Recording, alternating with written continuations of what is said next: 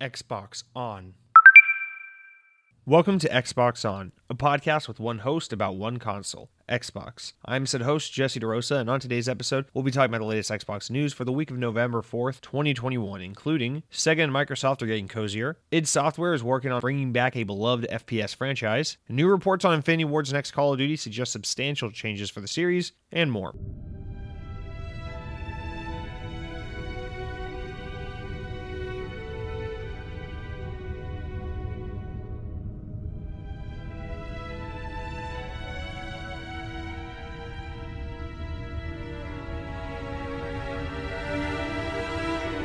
Oh, I ate too much salad and now I'm full and I don't want to pod. Has this ever happened to anyone where they got full or they feel, I'm bloated, I'm gross, from eating salad? That's a pretty standard way to feel after like gorging on like pizza or like a cheeseburger or going to like a steakhouse. Like you're not supposed to feel this way after salad. So what the fuck did I do wrong is my question. But welcome to episode 126, week 126 of the Xbox On podcast, the number one podcast on the internet for diehard fans of Echo the Dolphin, the popular Sega Genesis game that, although never got a third entry at all, let alone one for Xbox consoles, we all know there's probably a good chance that Phil Spencer is in talks with Sega trying to make Echo the Dolphin come back in some way, shape, or form. I assume that's probably going to be their 2024, 2025, probably big holiday release for Game Pass, but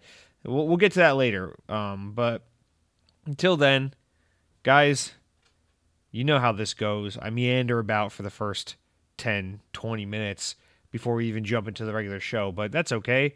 You didn't come here for Xbox news. You came here to figure out what I've been eating this week. But before we can even get to that, we got a handful of little stories here at the top to take care of. These are stories that we're not going to do full-blown conversations on, and they're not going to be little notes, not important enough to make the podcast, but important enough to warrant their own discussion. It's not going to be that kind of thing. We're just going to, talk about some shit at the top of the show, some interesting things that have happened this week. So first thing I want to note, we always do an update whenever there's a new development regarding the Blizzard Activision lawsuit. So here is the latest and greatest on that whole fiasco. The first thing is Blizzard have announced that its co-leader, Jen Oneal, is stepping down from her role literally 3 months after she was assigned to it. The former Vicarious Visions boss, Rip, who was announced as Blizzard's co-leader alongside Xbox executive Mike Ibarra back in August, is said to be leaving the company to focus on bringing more diversity to the games industry. This is a little funny. And now remember, we talked about this ad nauseum, and my biggest takeaway was obviously there's some shitty stuff going on here, but we're not going to try to like divulge too much of this because I'm clearly not fit for discussing like these legal situations and things like that. I don't have the necessary knowledge to get into it, but nonetheless, this is big news, so we'll mention when things happen. I do, however, find it pretty funny, though, that they were like Mike Ibarra, of course, formerly of Xbox fame, and this Jen Oneal were kind of put in this position together to co-lead the company after all this shit went down, as a way of being like, hey, now we got, multiple people to keep one another in check. We have a woman in a massive position of power in this studio. This will help kind of, just keep a little more of a level head when it comes to things like women reporting workplace harassment. And then what happens 3 months later? The woman leaves. So I just find that a little funny because it's like now they got, at the very least, this optical issue of like, oh fuck, we put a woman in such a high position in an attempt to address this these claims of harassment and inequality towards women in this workplace. And then she's like, peace, after just a few weeks. So Mike Ibarra, you sure you wanted to leave Microsoft? You sure you don't regret leaving Team Xbox? You scrub? No. That's not just a very important little piece of news to go over there. Now, second update regarding that story, because we got a couple stories, about the Activision Blizzard lawsuit. Activision CEO, the top dog himself, Mr. Bobby Suck Your Dick for $20 Kotick, has claimed that he's asked to be paid minimum wage until measures planned to address the harassment and discrimination at the company are successfully implemented. So, as reported from VGC, in a letter to employees, Kotick states that Activision Blizzard is making 5 new commitments to tackling the ongoing reports of harassment and discrimination. And in regards to this whole announcement, Kotick made the announcement, quote, "I have asked our board of directors to reduce my total compensation until the board has determined that we can achieve the transformational gender-related goals and other commitments described above." Now you may be saying, very, very clever. Little do most of these inbreds all around the world know that CEOs don't really make most of their money from their salary. They make it from bonuses and things like that. Well, here we go. He continues on and says, "Specifically, I've asked the board to reduce my pay to the lowest amount California law will allow for earning a salary, which is about $62,500 a year. To be clear, this is a reduction to my overall compensation, not just my salary. So I'm also asking to not receive any bonuses or be granted any equity during this time." Well, even if this is just a PR play, that is the right thing to do. A couple things. That, in my opinion, that I'm not particularly a Bobby Kotick fan, but credit where credit's due. That is the right thing to do, even if it is for the wrong intention, which is clearly just a goodwill PR stunt. I love this. This is actually a very Japanese thing that I wish more companies would adopt. You might remember during the Wii U days when Nintendo was kind of really suffering through the Wii U. Satoru Iwata, may that sweet gentleman rest in peace, among a bunch of other execs at Nintendo, had agreed to take a massive reduction in pay until the company's financials kind of got back into shape the way they wanted them to see, as a result of saying like, hey, I'm in charge of this company, the buck stops with me, therefore I should face some kind of punishment or some kind of consequence as a result of the company's overall lack of performance. I love that mentality. I love that accountability. Americans love to talk about like keeping accountability and being tough and strong and willing to make sacrifices and take ownership and things like that. But American business culture is very much like, nah, lie, cheat, and steal, and then point your finger at something else that's kind of distracting whenever you get caught. And so I will give Bobby Kotick credit in this case. He is doing what I think is the right thing. You know, I say probably not for the right reasons, probably for PR stunt, but at the same time, it's like, who am I to try to assume someone's intentions? That's not very fair because I am not that person. I don't know that person. Therefore, I cannot confidently and accurately assume their intentions. So anyway, that's happening as well. Anyway, moving on. Marvel's Avengers is removing paid XP boost following fan criticism. Okay, now this is something we can talk about because this isn't about the lawsuit. This isn't something I've arbitrarily put a wall up against that I said, no, I'm not commenting.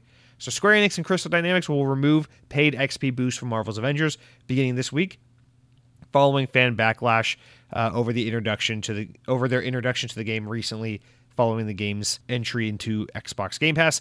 The ability to buy XP and resource collecting boosts with real money was controversial when it was added last month and just a year over the game's initial release, but consumables can be used to temporarily boost the amount of XP players gain and increase the number of resources they collect while playing, essentially acting like an accelerator to ensure faster progress, kind of like what Ubisoft has been doing with like Assassin's Creed games and shit like that in recent years, because nothing says our game is fun to play like buy XP boost so you don't have to play the game to level up.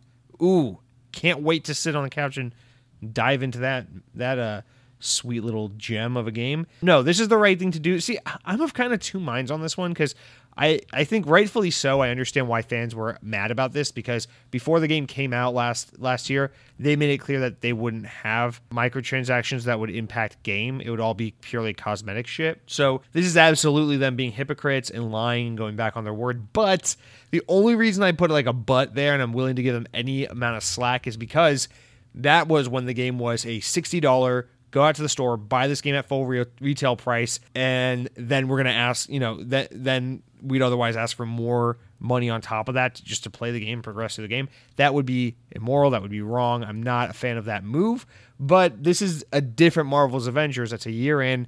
It is now more or less free to play, quote unquote, included in your Game Pass subscription. I think it's also on PS Now for PlayStation users as well.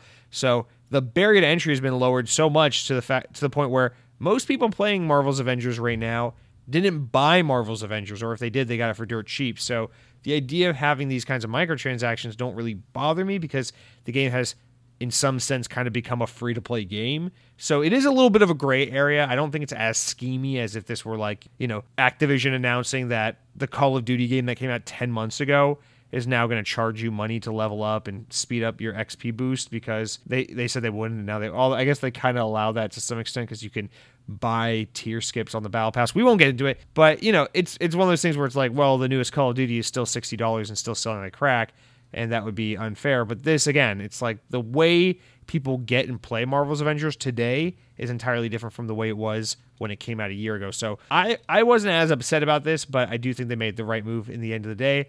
This does put them in a bit of a position now because this is a game that has lost them a lot of money. They're trying hard to find a way to sustain it, make it profitable, and this was a way. And now that's, again, even harder because, yes, I'm sure they got good money bringing this game to Game Pass, but a live service game needs to continuously bring in revenue, and if they're not able to add microtransactions like this in, it's only going to make that a more difficult task for them. So, yes, this was reasonable for people to be upset about, but also, careful what you wish for, because this kind of move could be the beginning of the end for a game like Marvel's Avengers. So, I don't know.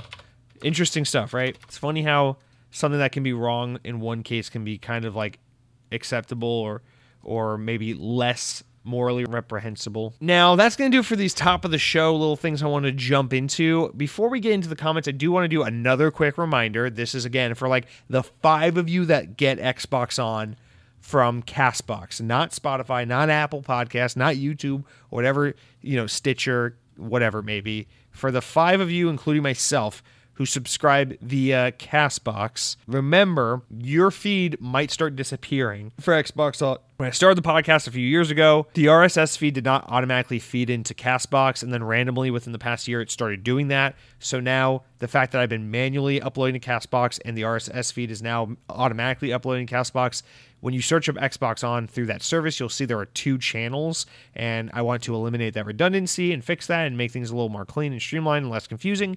So I am going to stop uploading and posting and remove the manual CastBox feed. So if you are one of the people who are subscribed to that, and you won't know until I stop, basically what I'm saying is if you are subscribed to Xbox On and CastBox, and in 2 weeks you just stop seeing new episodes appear in your feed, I have not stopped uploading. The podcast has not ended, but you just need to go search up Xbox On again. You'll see the other feed that you can then subscribe to continue listening. So this is the second time I've made this announcement. I will make this announcement one more time before this change goes into effect, as to give everyone a chance to jump ship, all 5 or 6 of you.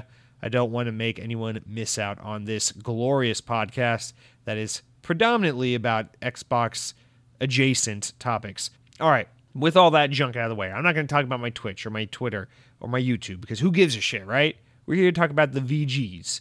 And as far as VGs go, we got a lot of shit to get into. So, starting out with the comments, you know how it works. You say, Jesse, this is a stupid show. I think I can make it better by adding my voice. I want to say things like what I think ketchup should go on, what kind of foods ketchup is acceptable to have with. And I'll say that's dumb because ketchup is dumb, but it's a free podcast. You can say what you want. So you go over to youtube.com, you type in youtube.com/c/Xbox On Podcast. Enter that shit. It'll take you right to my channel. Maybe even leave a follow or a like on the video. Who knows? But you click on the latest episode of the podcast and you'll leave a comment.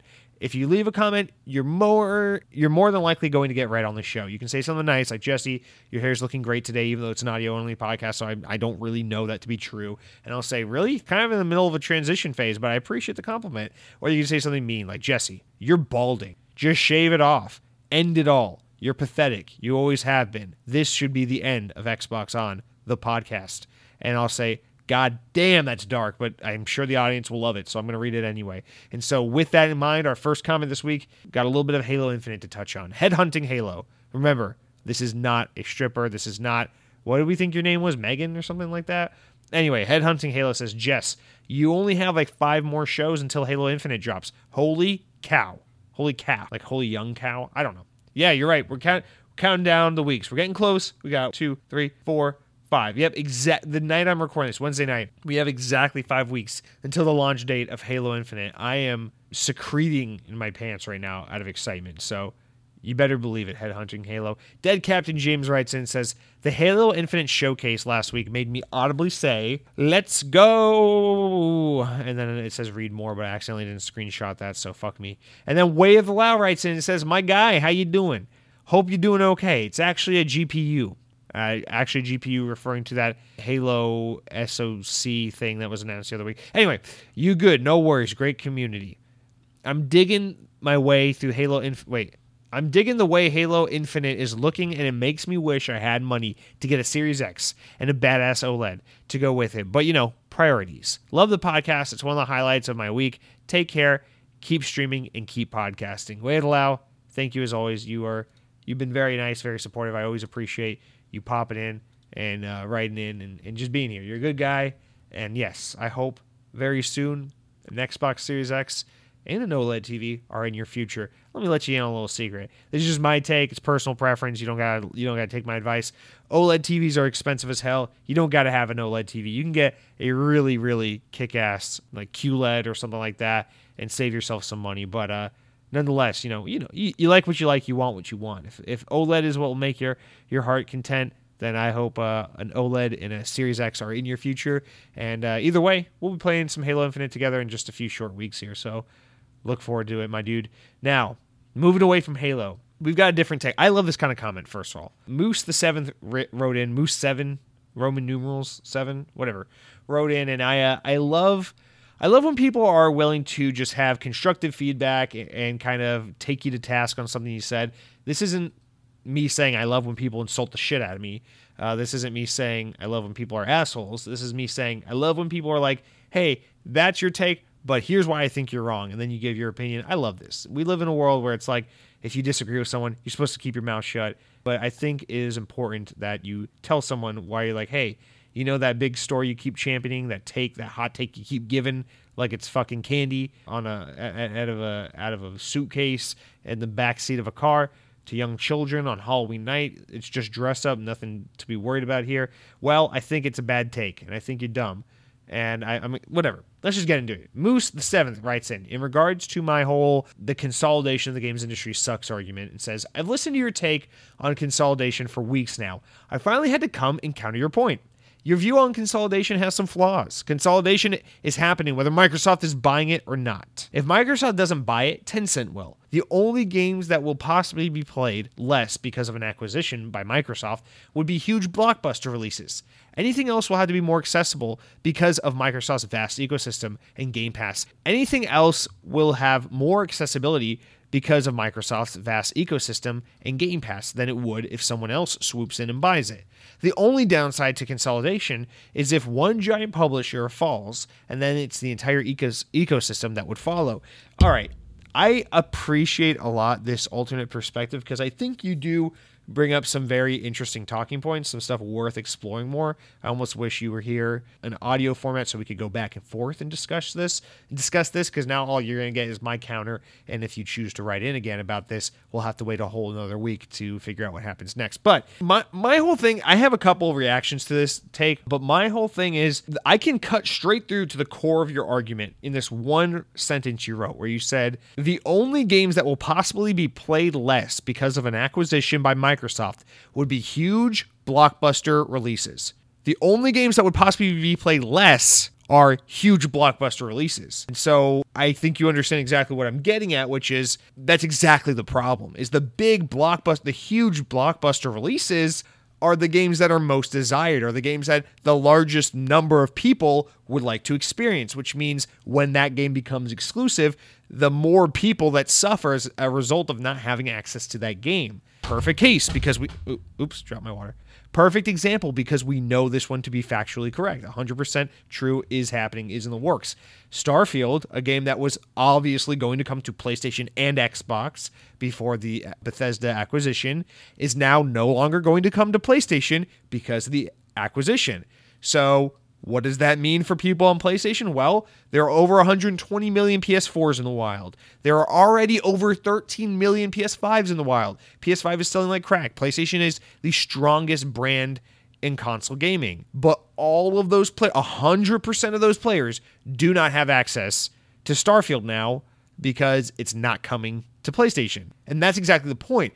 It's like one thing if it's like, I don't know, think about a game like, what's a good example of like a smaller indie game that was exclusive? Or let's think of something that's more niche, right? Like, we're going to get into Sega in a little bit, right? Phantasy Star Online 2. It never came to the West until Xbox worked it out with Sega, and now it's available through Xbox and PC in the West exclusively. You cannot play it on Nintendo. You cannot play it on PlayStation in the West, only through Xbox and PC. That sucks because, yeah, it means PlayStation players can't enjoy it, but it affects a relatively small population because even though Phantasy Star Online 2 is successful and it does well and it's a good game, it is substantially less enticing and mainstream and appeals to a much smaller audience than a game like Starfield, which is the next game from the people that brought you Skyrim. So that's my first big gripe is here is that you're saying, well, yeah, I guess some people will suffer in the case of some games, but it's only the biggest games that absolutely matter the most, is kind of what you're saying here. And that's kind of the crux of my whole argument is like, those people shouldn't have to miss out. And yes, you're right. You know, if Sony had Starfield exclusive, and there are reports that suggest they were trying to do that, yes, it would have been more locked down because then Starfield would have been exclusive to PS4 and 5. Fuck you, Xbox. Fuck you, PC. Fuck you, everything else. The game is only on PlayStation. Everyone other than PlayStation would have lost. The nice thing about Xbox is exclusive to Xbox means, well, you don't have to have an Xbox to play it. You can play it on a PC, which has got an install base way higher than any other fucking console in the world. You can play it through xCloud by streaming it to your Android or iOS device, so that makes it accessible to basically everyone in the world, because who the fuck doesn't have an Android or iOS device? So yes, it's still very, very accessible relative to like if Sony owned it, if Nintendo owned it, if whoever owned it. But I don't think that line of thinking is smart, or not smart. I don't think that line of thinking is a good idea, just because what we see here, well, two things. One, because it still takes the game away from a shit ton of people. And two, and more importantly, because the more and more Xbox continues to buy developers, the more it, and this leads to my second point, the more it kind of forces the hand of the rest of the industry and promotes and kind of necessitates this culture of we gotta buy. So yes, Microsoft buys Bethesda. Now Bethesda games are not coming to PlayStation, only Xbox. It could be worse because as long as it's exclusive to Xbox, you still have access to streaming and PC. So it's still available to a wide audience. Great. But Microsoft buying Bethesda, Microsoft buying Playground, Microsoft buying all these other teams they've been buying left and right, kind of forces Sony to be like, all right, we got to put up some money. We got to buy more studios. And now all of a sudden, Housemarque is exclusive to PlayStation and Bluepoint is exclusive to PlayStation. You know what Bluepoint did for Xbox most recently? They ported Titanfall to Xbox 360 when it was a launch title for the Xbox One, and they did a phenomenal job with it. Well, guess what? Bluepoint ain't porting shit to Xbox ever again because Sony owns them now. And so it promotes this whole thing of like, people got to buy studios. You're seeing EA's forming new studios and acquiring studios. Activision is trying to hire everyone who even knows how to work in some kind of game development program ever known to man to put them exclusively on Call of Duty Warzone and probably lock them in a cage to do so for the rest of forever. So what we're seeing is a massive consolidation of the industry where one person leads and everyone else has to follow, because that's kind of how this game is played. When someone starts putting up the money and making big dick swinging moves, others have to react. It's kind of what's happening with Game Pass, right? Microsoft just can't do Game Pass while everyone else sits on the sidelines and goes, yeah, Game Pass is pretty fucking great. I guess we're going to do nothing about it. PlayStation's obviously working on something with that, and they have done reactionary things already, like the PS Plus collection and getting more aggressive with PS Now. And we just saw today Netflix is getting into game streaming, which we've known for a while they've been wanting to do this, but they're getting more aggressive about it, and we're going to continue to see this be a trend where people are going to try to get into cloud streaming and gaming more. People are going to try to compete with Game Pass's subscription offering more and more, because when you make a move that is that shattering, everyone has to follow. Remember when the Xbox 360 came out and it was kind of literally the coolest video game console literally ever to release in the history of humankind? And I know you have a lot of nostalgia for Super Nintendo or N64 or whatever the hell it is, and you're entitled to love what you love. No one can take away your childhood nostalgia, but remember how the Xbox 360 was kind of the most amazing fucking console ever released, because it had first-party wireless controllers, and it was connected to the internet and Xbox Live, and everything was built into the fucking box except Wi-Fi, which eventually was built into the box, but that's beside the point. And everything was in HD, and it was like, holy fuck, this is literally the most next-gen experience I've ever had on any next-gen console, because when I boot up the system, it doesn't even take me straight into the game. It takes me to a fucking dashboard like I'm on a computer, and it gives me all these options and customization abilities, and holy fuck, this is not like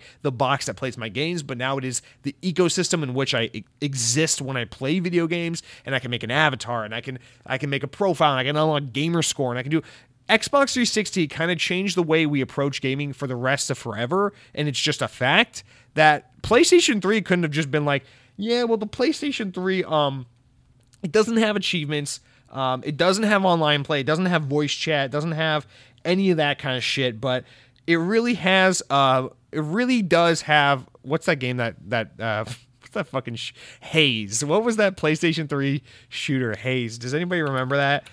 Microsoft was like, yeah, here's Gears of War in Xbox Live and threatening to fuck people's moms, in multiplayer lobbies. Enjoy that. And everyone's like, this is the greatest shit ever. And PlayStation was like, here is Haze, published by Ubisoft, developed by Free Radical Design, exclusive for the PlayStation 3, released May 20th, 2008. Go fuck yourself.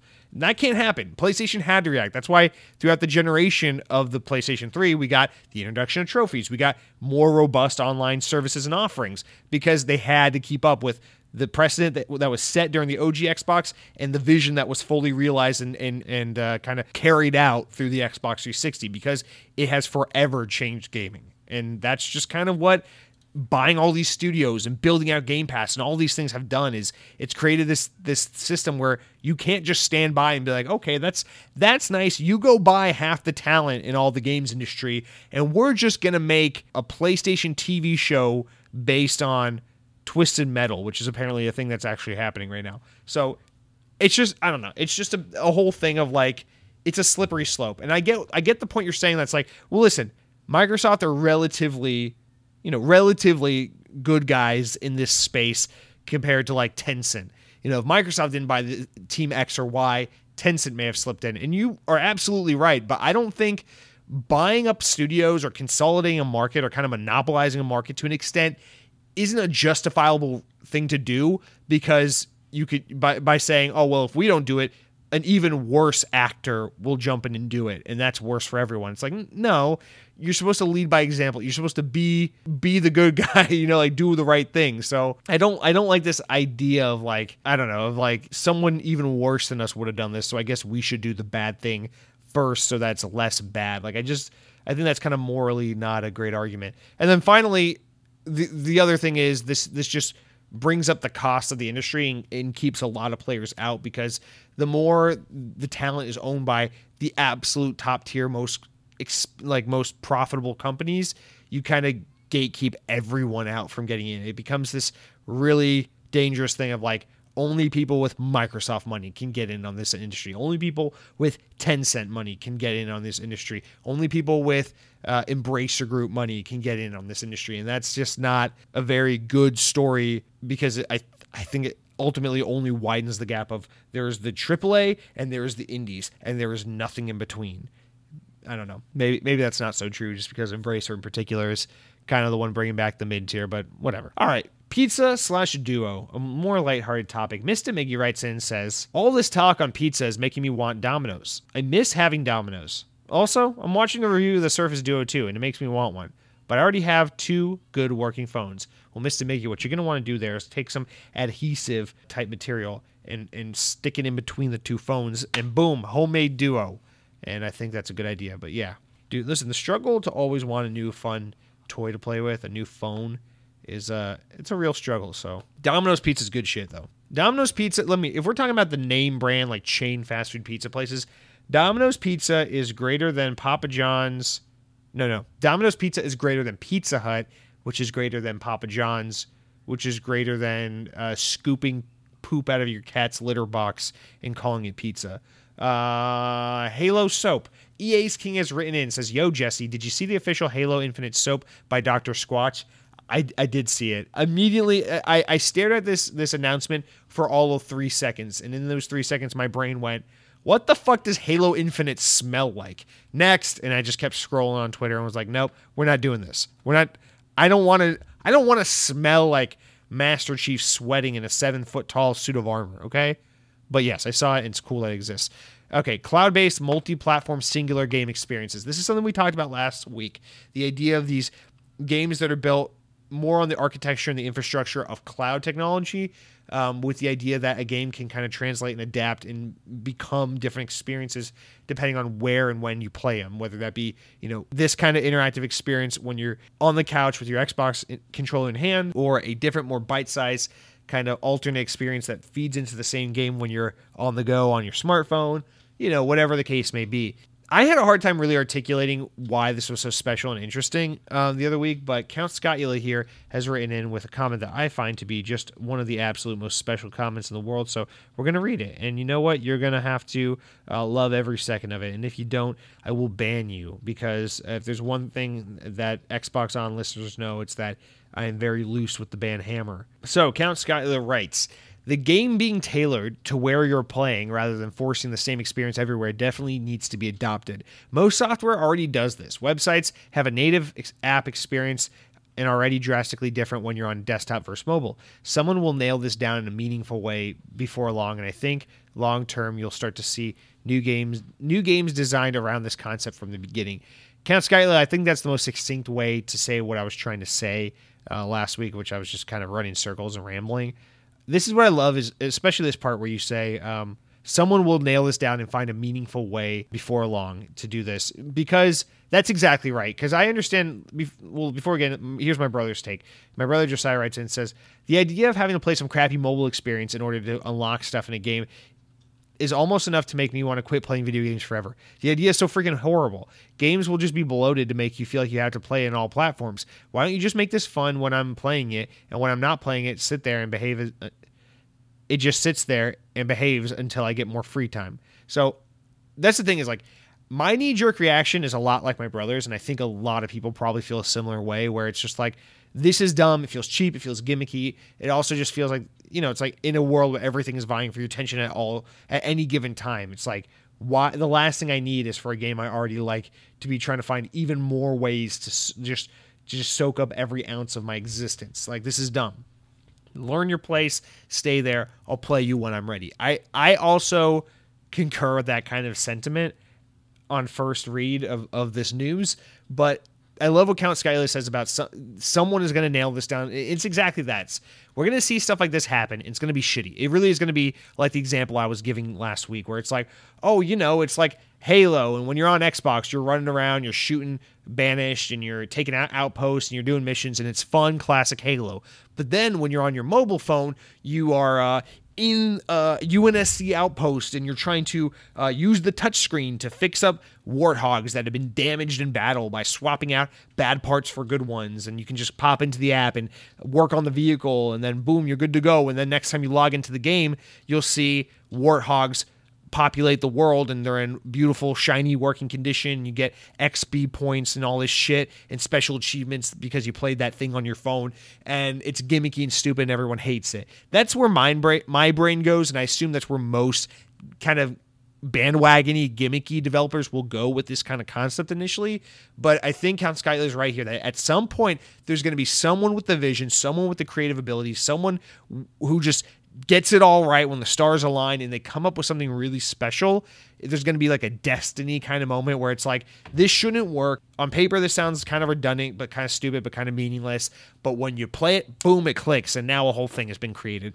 And I think as soon as we get that first game that defines what this capability can be all about, I think that's when it goes from dumb gimmick to, oh, that's kind of cool. I like that, because yes, it might be annoying when Fortnite does it. It might be annoying when Far Cry 27 does it. It might be annoying when Assassin's Creed, let's pick on Ubisoft because they just make the same game over and over again. It might be annoying when Assassin's Creed, Ghost Recon, Far Cry, and Tom Clancy's The Division, but without Splinter Cell, does it again and again and again. But eventually there's going to be that game that resonates with you, that clicks with you. For me, it's going to be Sonic. It's going to be like, oh yeah, when you're on the Xbox, you got to go fast. You're pressing the X to boost. You're jumping over robots. It's Sonic the Hedgehog. You love it. You know it. It's good. But then when you're on your mobile phone, it's a furry dating sim. And yeah, you can build relationships with characters in the Sonic universe. You can try to swoon Tails and get him to go on a date with you, and maybe even get a kissy kiss from him. And then when you get back on your Xbox after a long day of work, being on your phone all day,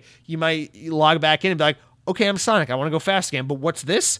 Oh, they remember all the dating sim shit from my iPhone earlier today when I was at work. And now when I'm going fast, I'm getting hit up by phone calls from Tails the Fox saying, hey boy, you DTF? And I'll be like, what a great integration of mobile and conventional console gaming. I love this. I love this marriage. And that's going to be the one that resonates with me. And for everyone's going to be something different. But I agree with this. If this technology really is here, it's ready, and people are able to take full advantage of it and do cool things with it, and it's accessible and ideal for working with, I think we're going to see someone lock this down, define it, and make it a thing we should care about, even if right now our knee-jerk reaction is like, fuck, I don't want this game to follow me everywhere I go. So, I don't know, I enjoy that insight, I enjoy those takes, I enjoy that both my brother and Count Skyla had very different takes, so we're able to explore the spectrum of thoughts and feelings regarding this conversation. Thank you so much. Guys, I started playing Skyrim, and now everyone suddenly is like, Jesse, good for you for playing the game that was very fun 10 years ago. So thank you for all of those who wrote in, being very kind about me getting into Skyrim after years of being a hypocrite and somewhat of a bully to people who've played Skyrim. So I appreciate that. Corey Long wrote in and says, sheds a single tear. Welcome to Elder Scrolls. I'm proud that you made the leap into the world of Skyrim. It cannot be your Halloween pick without the Dragonborn DLC. Marak is a very creepy individual with a pretty creepy world of its own. It struck a what the F / gross chord with me, and it doesn't involve too much of the fantasy-like aspects that you're avoiding. Good luck. But are you going to pick Empire or Stormcloak? All right, first things first, Corey, thank you so much. I appreciate your kindness and welcoming into this world. Second of all, I have no fucking clue what Empire / Stormcloak are yet, so either I'm doing a bad job paying attention to the game, or I haven't made it to that part yet. But I will say, I read your comment when you wrote it in, and I was like, oh, this is not gonna really make any sense by the time I record the podcast because Halloween will have been over by then. But nonetheless, I really appreciate the recommendation. And so maybe I should jump into the Dragonborn DLC. I'm like, well, maybe I need to finish the game first. And then I ended up just playing the Call of Duty Cold War Halloween event anyway. So, but I do really appreciate the suggestion. And yes, you're right. I am interested in the content that is avoiding the creepy dwarfs and elves kissing and making fantasy tales connect and tangle up like Avatar characters, and again, like in Harry Potter where they put the sock in someone's book and be like, oh, here's a sock wedged in your fucking algebra textbook. You're no longer a slave. Enjoy your life. I'm trying to avoid that creepy fantasy bullshit, and so if there is a more spooky like DLC, then I am interested. I honestly, normally I would be like, thanks, Corey, but I'm probably not going to play the DLC. I'm probably just going to run through the game and be done with it. I'm enjoying I'm enjoying Skyrim enough that I probably am going to check out the DLC, and I probably am going to try to do some other world shit in the game. So I do appreciate the recommendation, and I will be playing more and more. So stay tuned, please. If there's anything I need you to do, I need you to stay glued to your phone and say, when will Jesse tell me about how far he's gotten in Skyrim? My brother wrote in and says, you should do the guilds in Skyrim. They're like main story side quests, kind of. The Dark Brotherhood's the best one, but the Companions and Thieves Guild are great too. Now, I only know about what this is because I kind of accidentally got off the beaten path and started doing this shit without even knowing it. And of course, you had to tell me that. But yes, I guess I inadvertently am doing that, although I was trying to stick to the main quest. EA's King wrote in and says, make a clan or guild in Elder Scrolls Online. 2, Fallout 76, ! O.L. Angry emoji, surprise emoji, angry emoji, and it goes on and on like that. EA's King. I am going to give Elder Scrolls Online a try, not right this minute. I'm going to enjoy Skyrim, play to its fullest, probably go back to Fallout 4, which I got 75% of the way through back when it came out. Probably wrap that up, and then maybe jump into Fallout 76 or Elder Scrolls Online from there and give it another proper try. My brother was right. I gotta give him credit a second week in a row. These games are Xbox games. For some reason, I thought Bethesda games might feel better, might feel more natural if I play them on PC, because I always thought these games were at home on console when it came to Xbox, but really most at home when you play them on PC. From my experience, these are Xbox games for me. I want to play them on Xbox, so I'll get back to all that stuff. I'll give these games another try. I know I kind of rage quit on Fallout 76 that one night on the stream. I apologize for that. But I'll give it another try on an Xbox with a real controller in my hands like a real goddamn man.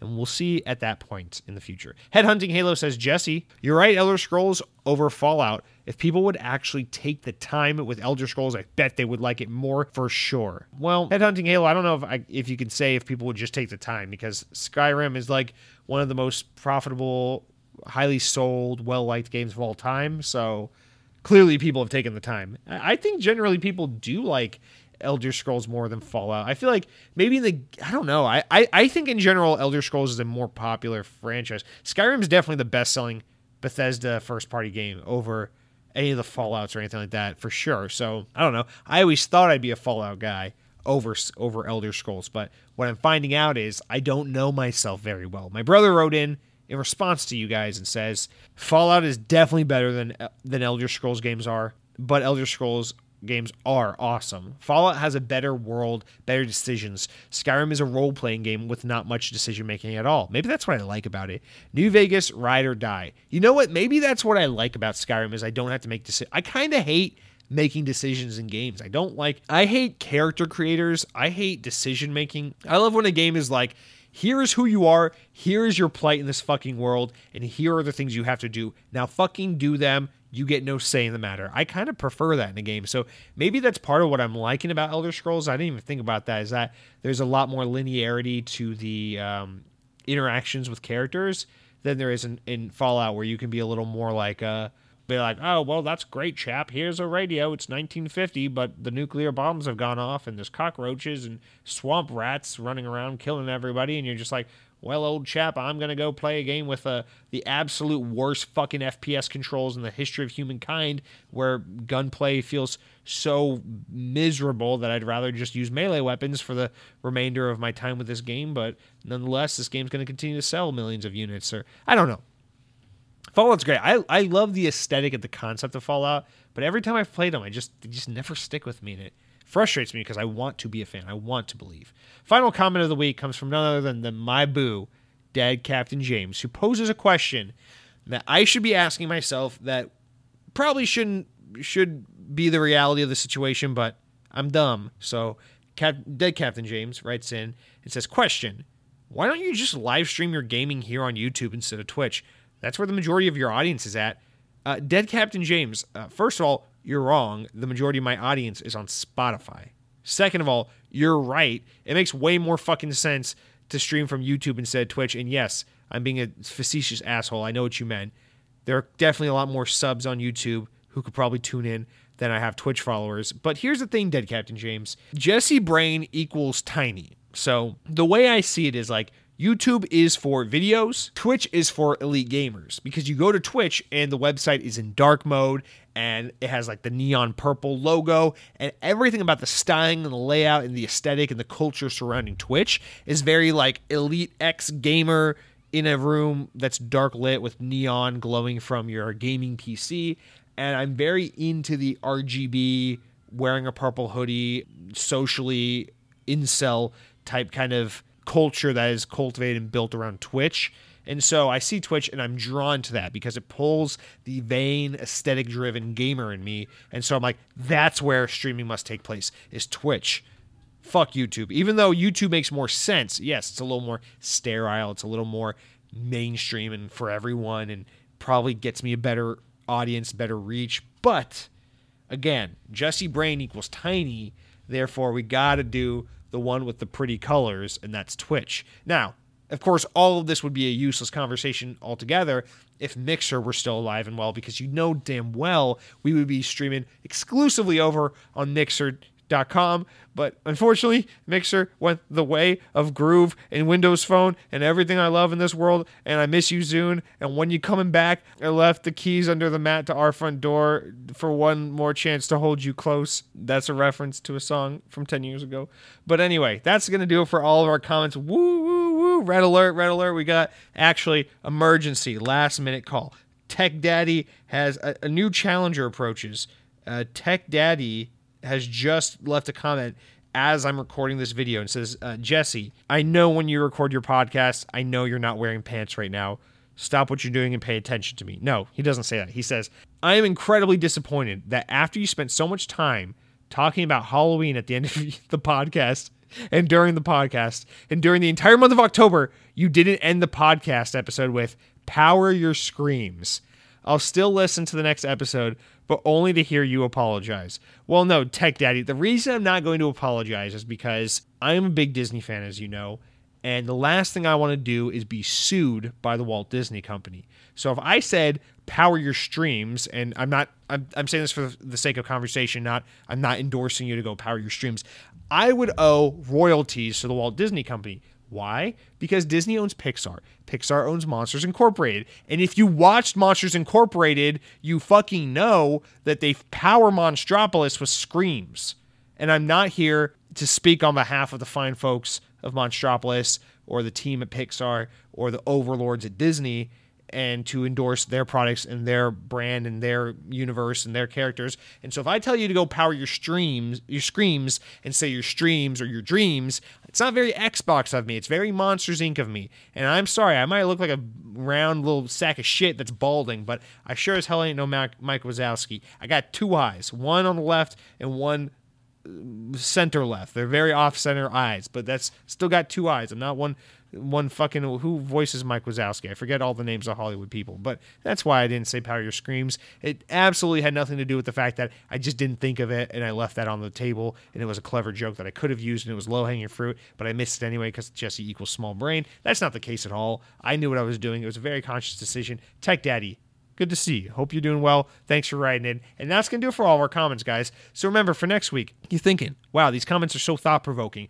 I would also love to tell Jesse to power his screams. But unfortunately, my hands are too weak to reach the keyboard and type out my question. Well, good for you. They got voice dictation now, so you can do that. So head on over to YouTube. Don't be shy. Reply. Next, let's jump into what I've been playing. But before I can tell you about that, I got to tell you about what I've been eating. And guys, let me tell you, it's not that exciting of a week, so maybe calm down. Calm the fuck down, and I'll tell you. So, I gotta tell you something. Good Chinese food is so hard to find these days. And this is, so, a little context for you. Every Halloween night, my tradition is to order my favorite pizza, a bunch of chicky wings, wait for the night to fall upon us, and then just turn on all the lights, like the spooky Halloween lights and decorations in the place, and watch, like, the old Goosebumps show from the 90s or something stupid and campy like that. Something very Halloween-y, but also not scary and gory or anything like that. And that's what I do every Halloween. It's a tradition that I love and I look forward to very much every year. Problem is, this year, I wasn't feeling pizza come Halloween because, well, the night before Halloween, I ate a Disney pizza entirely by myself, like a skinny, fit human being. And so come Halloween, the last thing I was wanting was more pizza. So I talked it over with the girlfriend and we decided pizza is off the table this year. Yes, it's taboo, but it's the reality of what we were facing in that point in time. So we decided what would be a great alternative. And you know what I thought? I thought, I fucking love Chinese takeout. It's so, living here in Orlando, it's just not as readily available, but we're going to do it. We're trying, we've been spending these past 2 years trying to figure out where to get good Chinese food. So tonight's what I've been eating is meant to serve as kind of a parable for you guys. This is what happens when you leave Georgia and you move to Florida. So in Georgia, just a real quick cap, we won't go too heavy-handed in this, but in Georgia, in Atlanta and the greater Atlanta area, there is this, one of the big perks, one of the big draws to living there is quite a good, I'll say both of these things because I miss both desperately. There is a good Asian and Mexican population in and around Atlanta. Asian more specifically being like Vietnamese and Korean, and then Mexican population as well. There is this famous area near Atlanta. It goes into Atlanta, whatever, in and out of Atlanta, Metro Atlanta, called Buford Highway. And anyone who's familiar with Atlanta or the Atlanta scene is familiar with Buford Highway. This is essentially this long road that cuts through, like, I don't even know anymore. It's been so long I don't even know the names of the roads and the towns anymore. But it is this long ass road that goes through many towns. And this is where like the majority of like Korean or Vietnamese or Mexican owned businesses are. So there are tons of excellent farmers markets, amazing Mexican restaurants, pho shops, Korean bakeries, Korean barbecue spots, hot pot places even. So there's, a decent amount of like Chinese options as well. There's also tons of Asian supermarkets. Shout out to H Mart. I miss you every fucking day. Apparently they're building one in Orlando, but God knows when that'll be. And I desperately missed this stuff so much. Because it's one of those things where it's like, oh, you got good quote unquote cultural food, therefore other things follow. So there are also lots of good Chinese restaurants, great dim sum places, great like legit authentic like Cantonese restaurants and shit like that. And I guess I always took it for granted growing up that like, you know, I'm sure like if I go to Korea or Vietnam or Mexico or wherever, I can get better food that represents these countries. No shit. But growing up in Georgia, you know, in North Georgia, getting like really good Mexican food or getting like really good Korean food or something like that is actually not hard at all. It's very commonplace. And I guess I just never really understood it. This food is readily available. There's plenty of it, plenty of places to try out, plenty of new food types to get into. And these restaurants are all generally pretty affordable.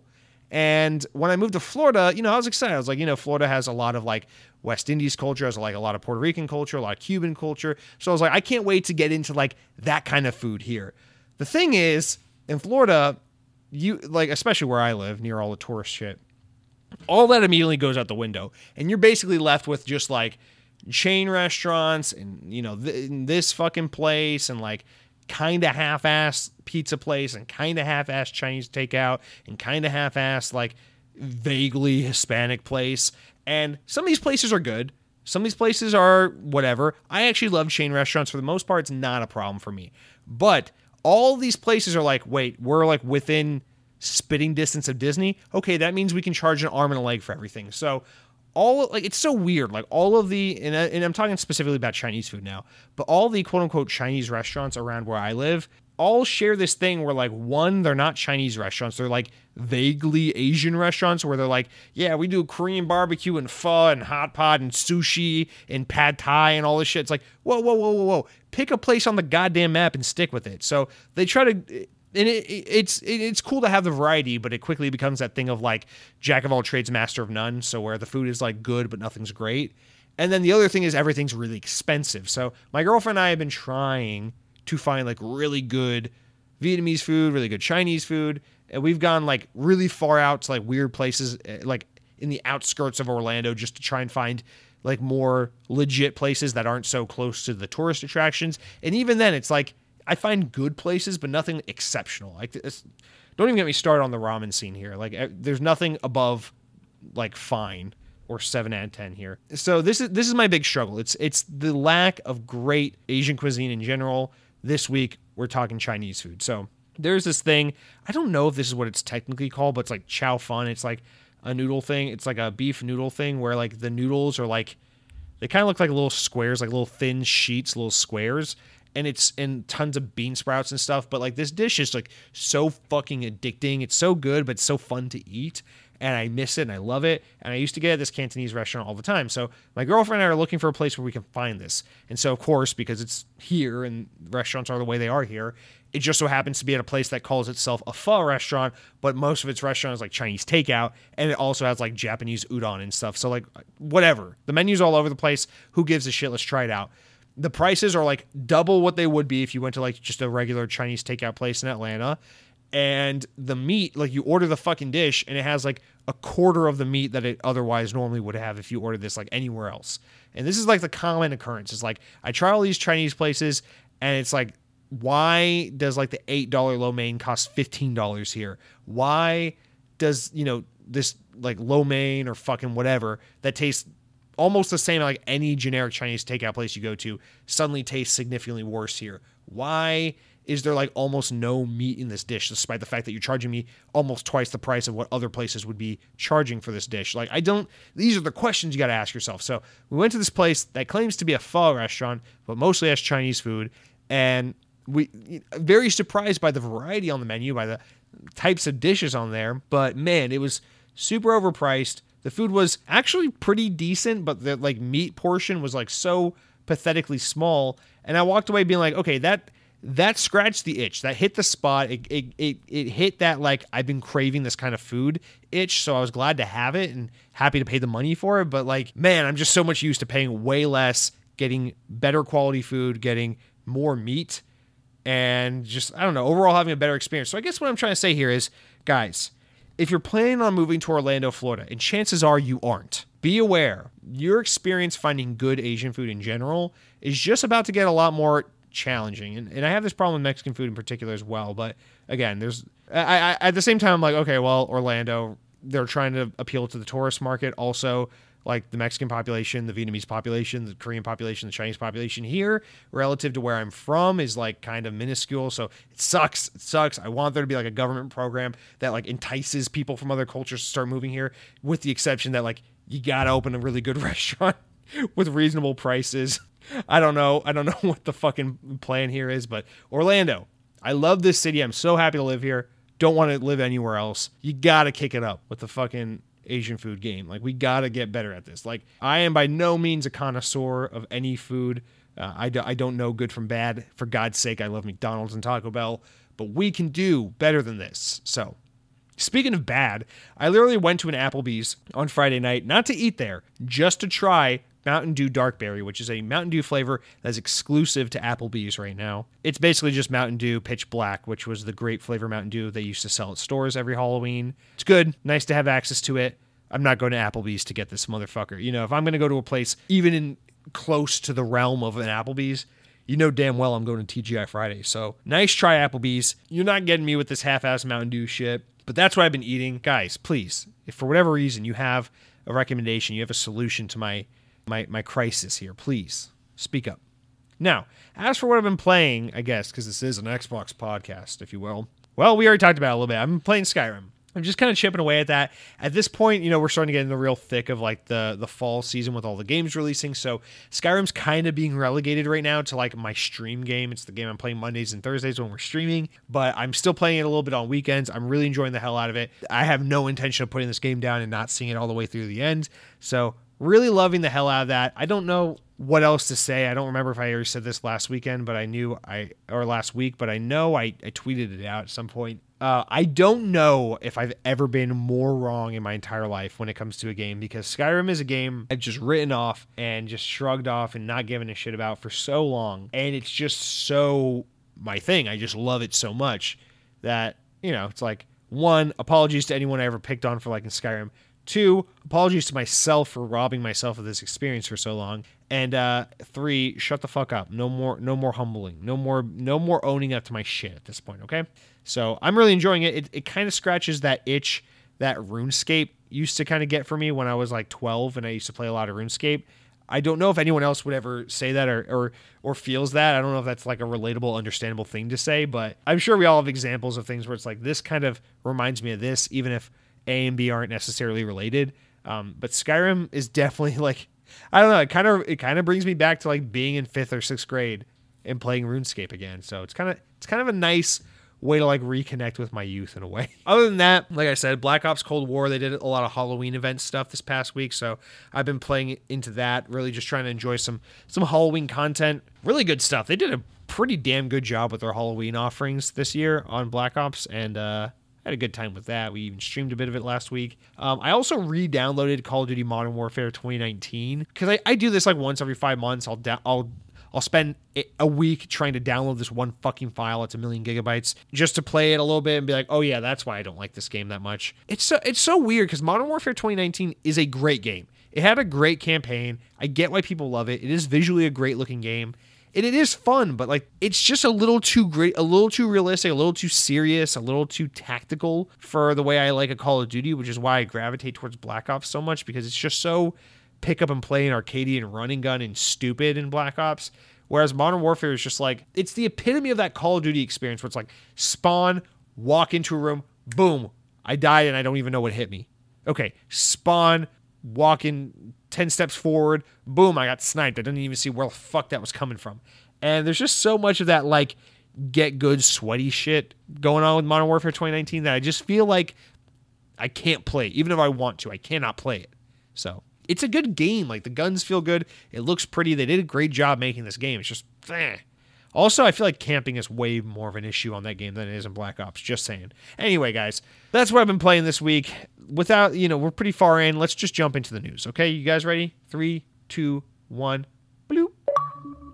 All right, now that I think about it, I did have good hot pot once with my boo Hunter. Shout out to Hunter. Okay, news time. So, VGC, my favorite site to source these days. I still love you too, Windows Central. But VGC coming in hot with all the good scoops this week.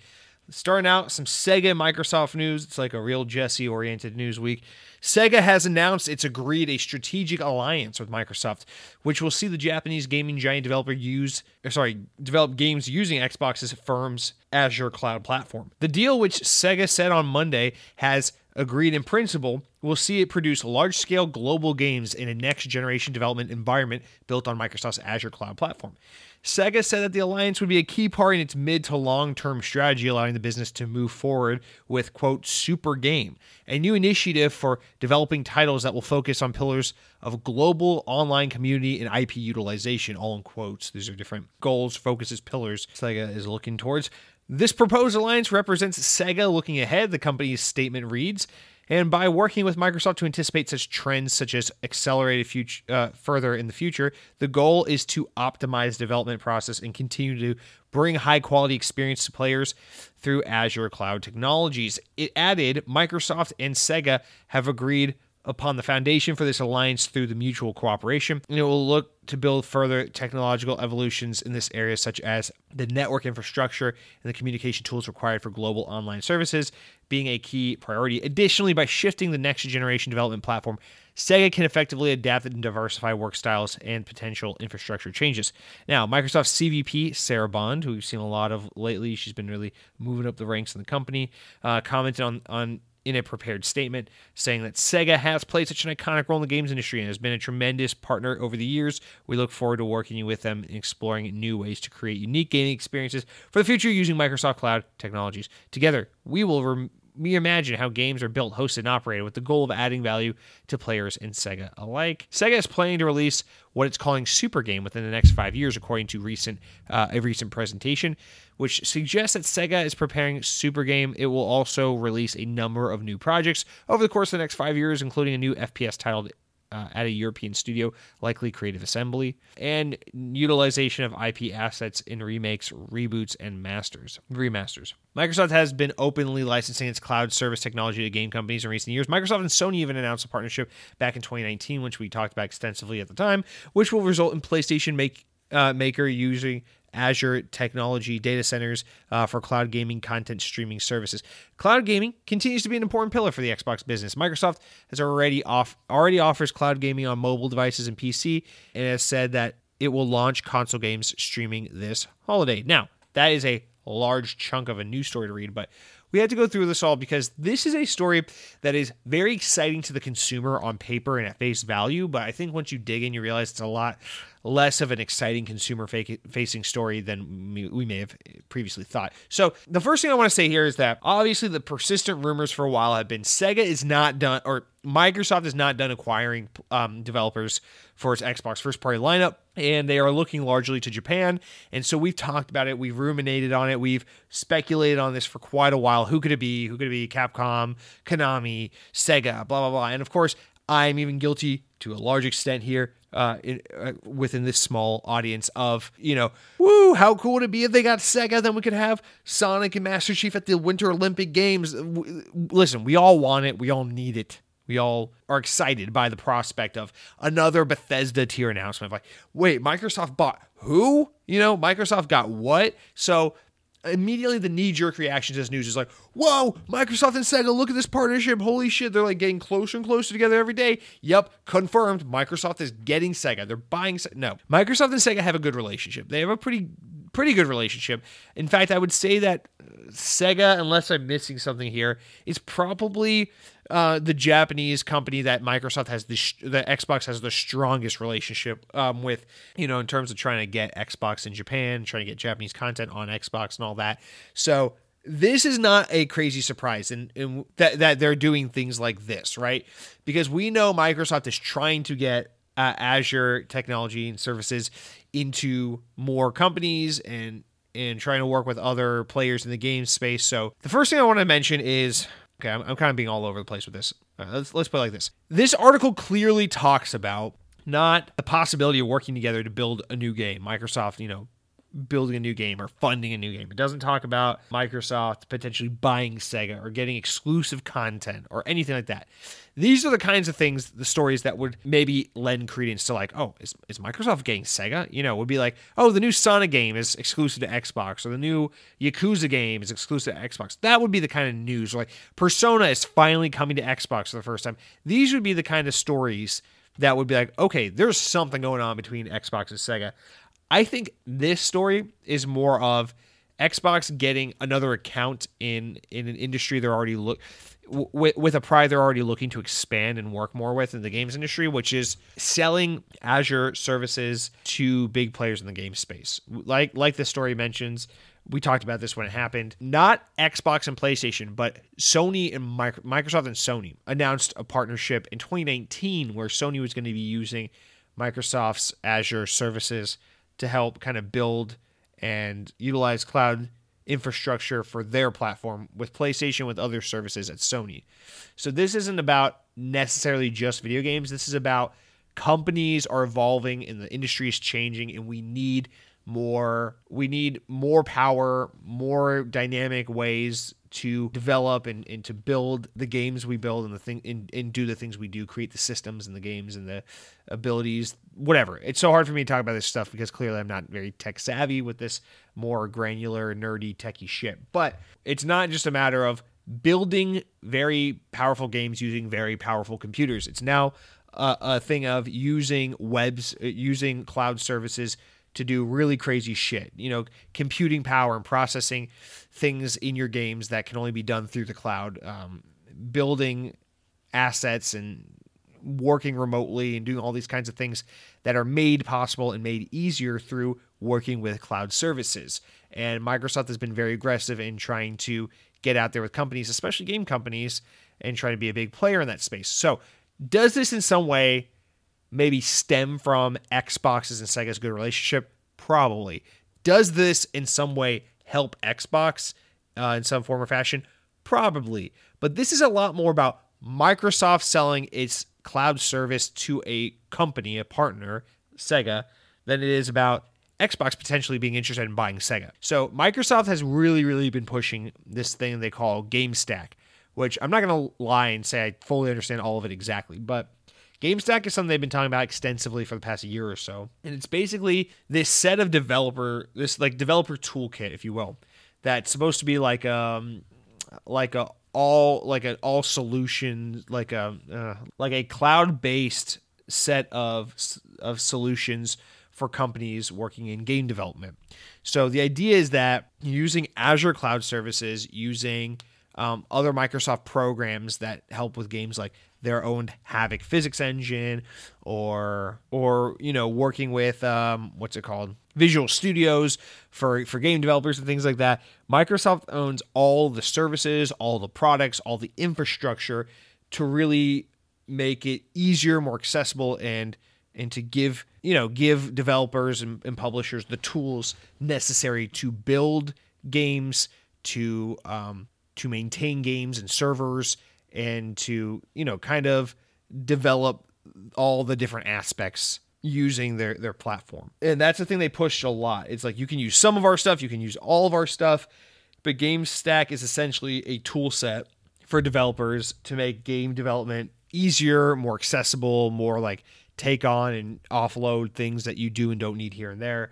And I think that's a lot of what this is about. Sega is looking at the next generation of gaming and saying, okay, what are the things we want our games to have going forward? And they're saying a lot of this computing, and we don't know what this looks like, on the consumer end, right? It's all just kind of talk, right?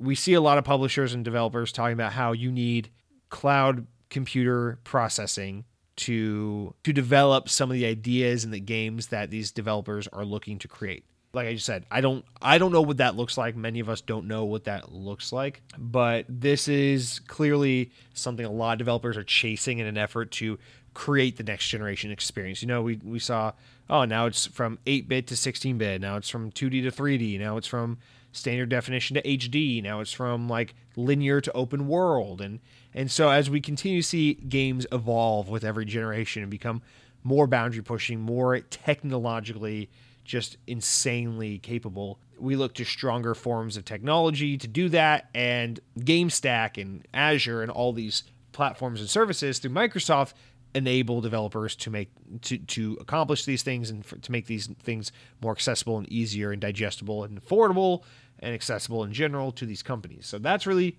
what this is about. Like I said, I'm sure a lot of this agreement sparked from Xbox having a great relationship with Sega and therefore using that as a way for Microsoft to get in and get this. But at the same time, I don't think this means Microsoft is going to buy Sega. Now, does this benefit them? Of course. If you own the cloud infrastructure and the services and the software that powers, Sega's cloud system and Sony's cloud system and all these games, and they're developing, all these games and all these technologies and using these engines and these game development tools that are owned by Microsoft and that are offered through Microsoft, Microsoft is going to learn a lot. They're going to get a lot of telemetry. They're going to get a lot of information to know how games are being developed. What are the pinch points? Where are these pain points where they can make things easier for other developers, which will in turn make things easier for Xbox's developers. So do they get a lot of insight? Do they get a lot of data? Do they get a lot of benefit? And then, of course, just a lot of money from these people, these companies having to pay Microsoft to use these services and have these features? Yes. So it's good for Microsoft. But there are indirect ways in which it benefits Xbox. Maybe, having this stuff be all more integrated through Microsoft's services and systems, it makes developing games inherently easier for Xbox, inherently easier for xCloud, inherently easier for PC. After all, these are all platforms that rely heavily on cloud storage and on cloud infrastructure and on streaming and things like that. So yes, maybe in a way this is kind of a Trojan horse type ordeal where Xbox can make it easier and more enticing than ever before for Sega to just make that game that's very cloud dependent. Maybe it's Xbox exclusive or Game Pass exclusive because it's just easier to develop for that when that's the toolkit and the systems you're already using. And, it just works so intuitively and easy with Xbox's ecosystem. So I'm sure there are many benefits and many ways that this helps Xbox, Microsoft, and helps strengthen this relationship between Xbox and Sega.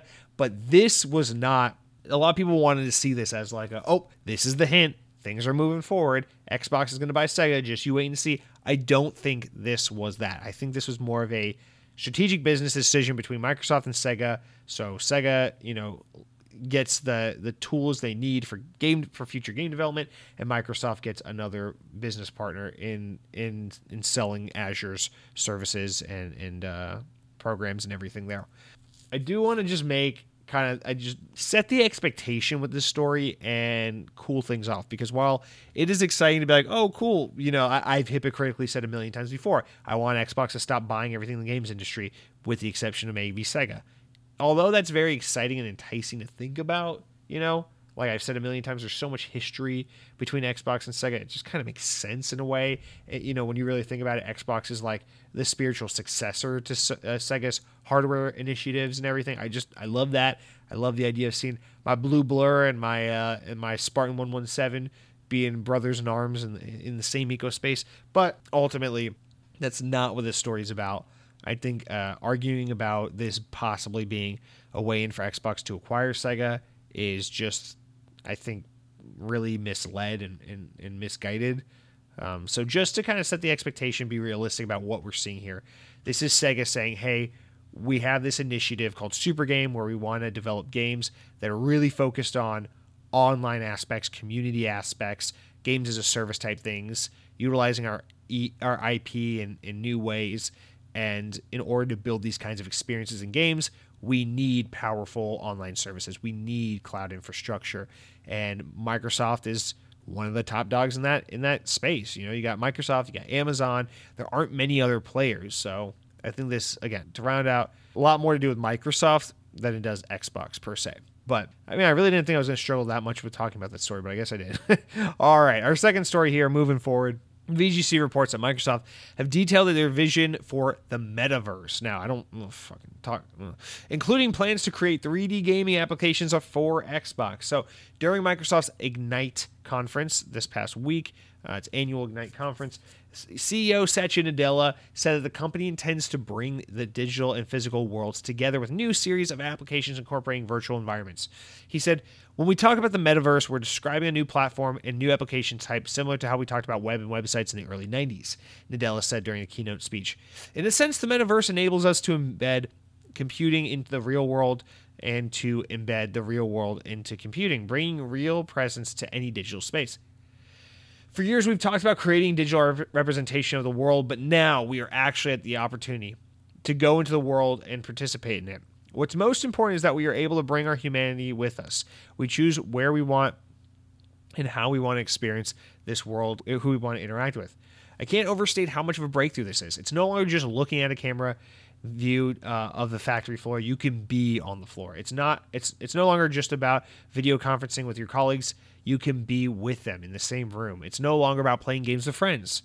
You can be in the game with them. While Microsoft's metaverse efforts are initially focused on corporate applications, Nadella told Bloomberg that it has plans for Xbox as well. You can absolutely expect to see us do things in gaming, he says. If you take Halo, for example, in the metaverse, Minecraft, it's a metaverse, and so is Flight Sim. In some sense, they are 2D today, but the question is, can you now take that to a full 3D world? And we absolutely plan to do so. So, similar to the last story, this is a story that is a lot more Microsoft-centric than it is Xbox-centric. So, I'm going to try to talk about this more from the perspective of of Microsoft, because I think that's the way it's most realistic and the way to better interpret this. Now, listen, Xbox, God, stop. I only struggle with this when I'm podcasting, I swear to God.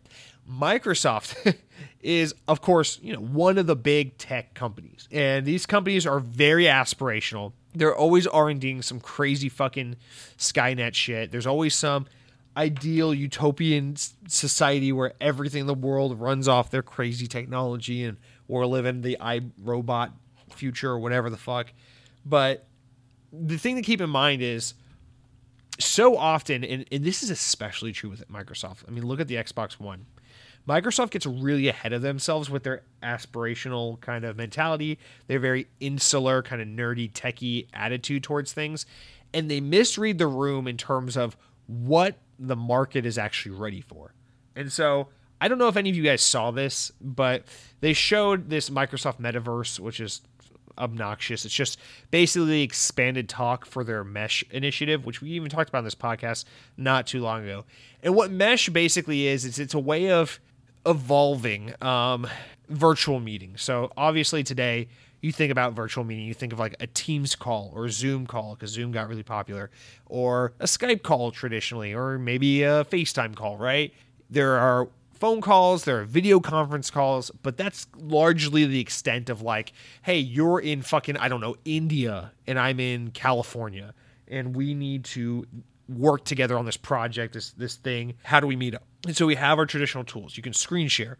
You can see each other through a webcam. You can look through the screen and see that person and hear that person, but it's limited, right? It's not ever going to be the same as like, well, what if we were actually here? And Microsoft is always very, very aspirational with these things. And their whole attitude, their initiative with Mesh is essentially that, just to recap, is essentially that using anything. It's AR headsets, whether it's Microsoft's own HoloLens headset, which does exist despite the fact that people think it was never released, or any type of VR headset like Oculus or whatever. And this is talking more in the PC space, where you would be able to ideally just build an avatar for yourself and be in that world. So rather than getting on Microsoft Teams and just having a traditional video conference, now you would be able to put on your headset or put on your AR headset and superimpose this world where, let's say you're having a conference with someone and he's in a mechanic shop, right? You're like video conferencing with your mechanic from home. And he's like, for some reason, using Microsoft Teams because that's what apparently your local like Joe's mechanic shop is doing. He's like, all right, let me show you what's going on with the vehicle. And you have your headset on, and all of a sudden your avatar is in this workspace. And the mechanic's there, and he's showing you around the car. He's like, see this thing right here? This thing burst. We need to order this part to replace this. I don't know why I brought it from an example about two coworkers to an example about some guy getting his car fixed, but I don't know. Fucking the human brain is a goddamn mystery. But the idea is that it blurs the line between that digital gap and that real real presence of being there a little more, where like you can walk around this space now, you can see, you know, through the camera in a 3D environment this place and what's going on and what they're showing you, and you can pick up and interact with objects digitally and point to things and get close up to things and get new angles and viewpoints and feel closer to that actual human by being near their avatar and seeing their facial expressions, and they can see yours, and they can see your hand movements, and it's all a much more simulated but natural feeling kind of interaction of like, it's almost like we're right here rather than it's almost like I see you through the camera. And so, yes, this is like another one of those slow steps into the future where we got fucking Star Wars holograms and all that good shit, but we're not there yet. And Microsoft is always a very aspirational company. And yes, they hope that this becomes a thing in the future, that people take to it and care about this and this matters. And it blows up and becomes the next, you know, evolution in technology. And me, as an aspirational tech enthusiast, see this kind of shit and I go, wow, that'd be so fucking cool. But chances are this doesn't take off because big corporations are really fucking stingy and really cheap and really shitty and unimaginative and uninventive.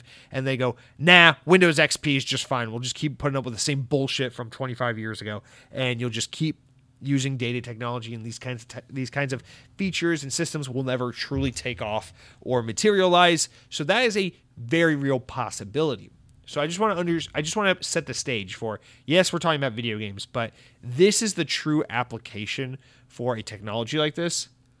And Microsoft is saying, of course, we have plans to use this for gaming as well. But the thing is, we don't know if that'll ever come to fruition. I don't know if you guys remember this, but I want to say this was the early Xbox One days during Connect 2. I could be wrong. It could be late 360.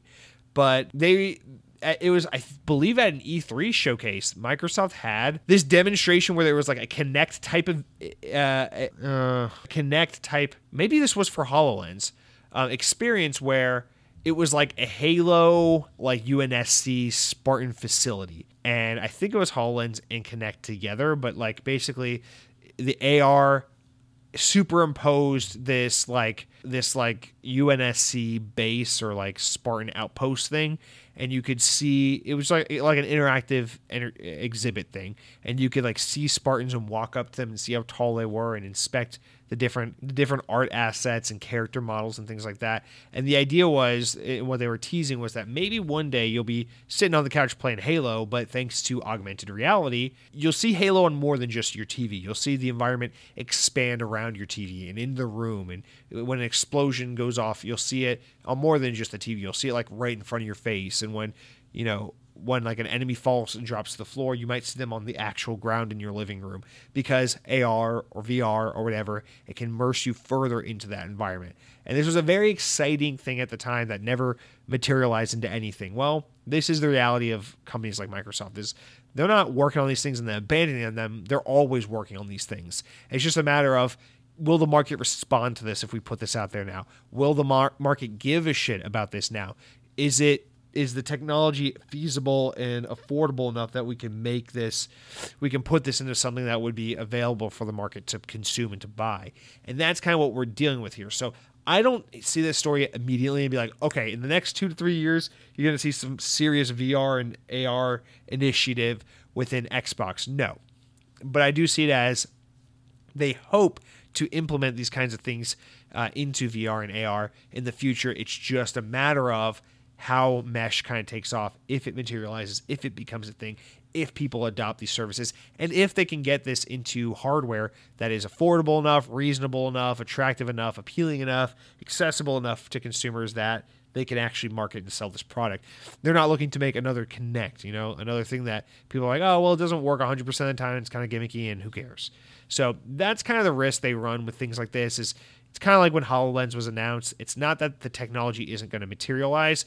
It's that it might just end up being a niche thing. It might be for specific industries. It might just be too expensive for the mass market. There's a lot of potential it might be. A lot of people don't know this, but HoloLens did come out. In fact, they made a second one, and it does very well.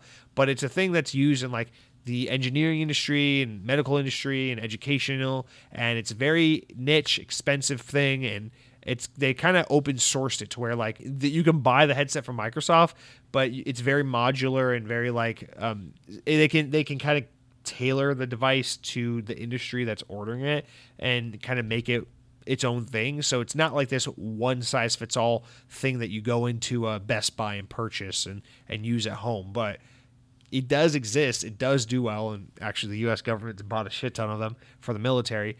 And it just never materialized and made the move to gaming despite being marketed that way. And I think there's a possibility that that's what this is. This is another thing that they tell us there's a gaming push for. They tell us there's an intent for gaming. We like to think about it and get excited and tantalized about all the possibilities with this technology in gaming. But in all reality, if they can't find a way to make this work, to sell to consumers, to make it affordable, to make it accessible, to gauge proper interest, it's probably never going to really happen, or at least not anytime soon. This is more hype for the company's initiatives than it is a genuine promise for technology that is imminent, if that makes sense. So I love to get excited about these things, but I've just seen this ebb and flow so many times that I know how to kind of temper my expectations when you see this. If you haven't, I did a terrible job kind of explaining this stuff. If you haven't, look it up. Look up the Microsoft Metaverse video from earlier this week. I don't know why they're calling it Metaverse. I don't know why everyone's saying Metaverse all of a sudden. It's basically just Microsoft's mesh service expanded. It is very, very cool technology. The Microsoft Teams demonstration they showed, where it was like this girl who was doing basically had like a HoloLens, and she was basically just doing a meeting with her office remotely, and her avatar was in like this digital office space that the software supports, and they're basically able to just like chill out and play a game of pool on the pool table or ping pong, or go into the office and share files and see things. Like, it's like that kind of stuff. It's like using the shit on your computer, but trying to make a real world case out of it. On your computer, it's like, I'm on a Teams call with someone. I want to share this Word document I've been working on. I can attach the Word document into a Teams chat. The person on the other end can open up the document. We can screen share. We can see each other through the camera. But it is very digital, very, very disconnected, because it's not an in-person personal experience.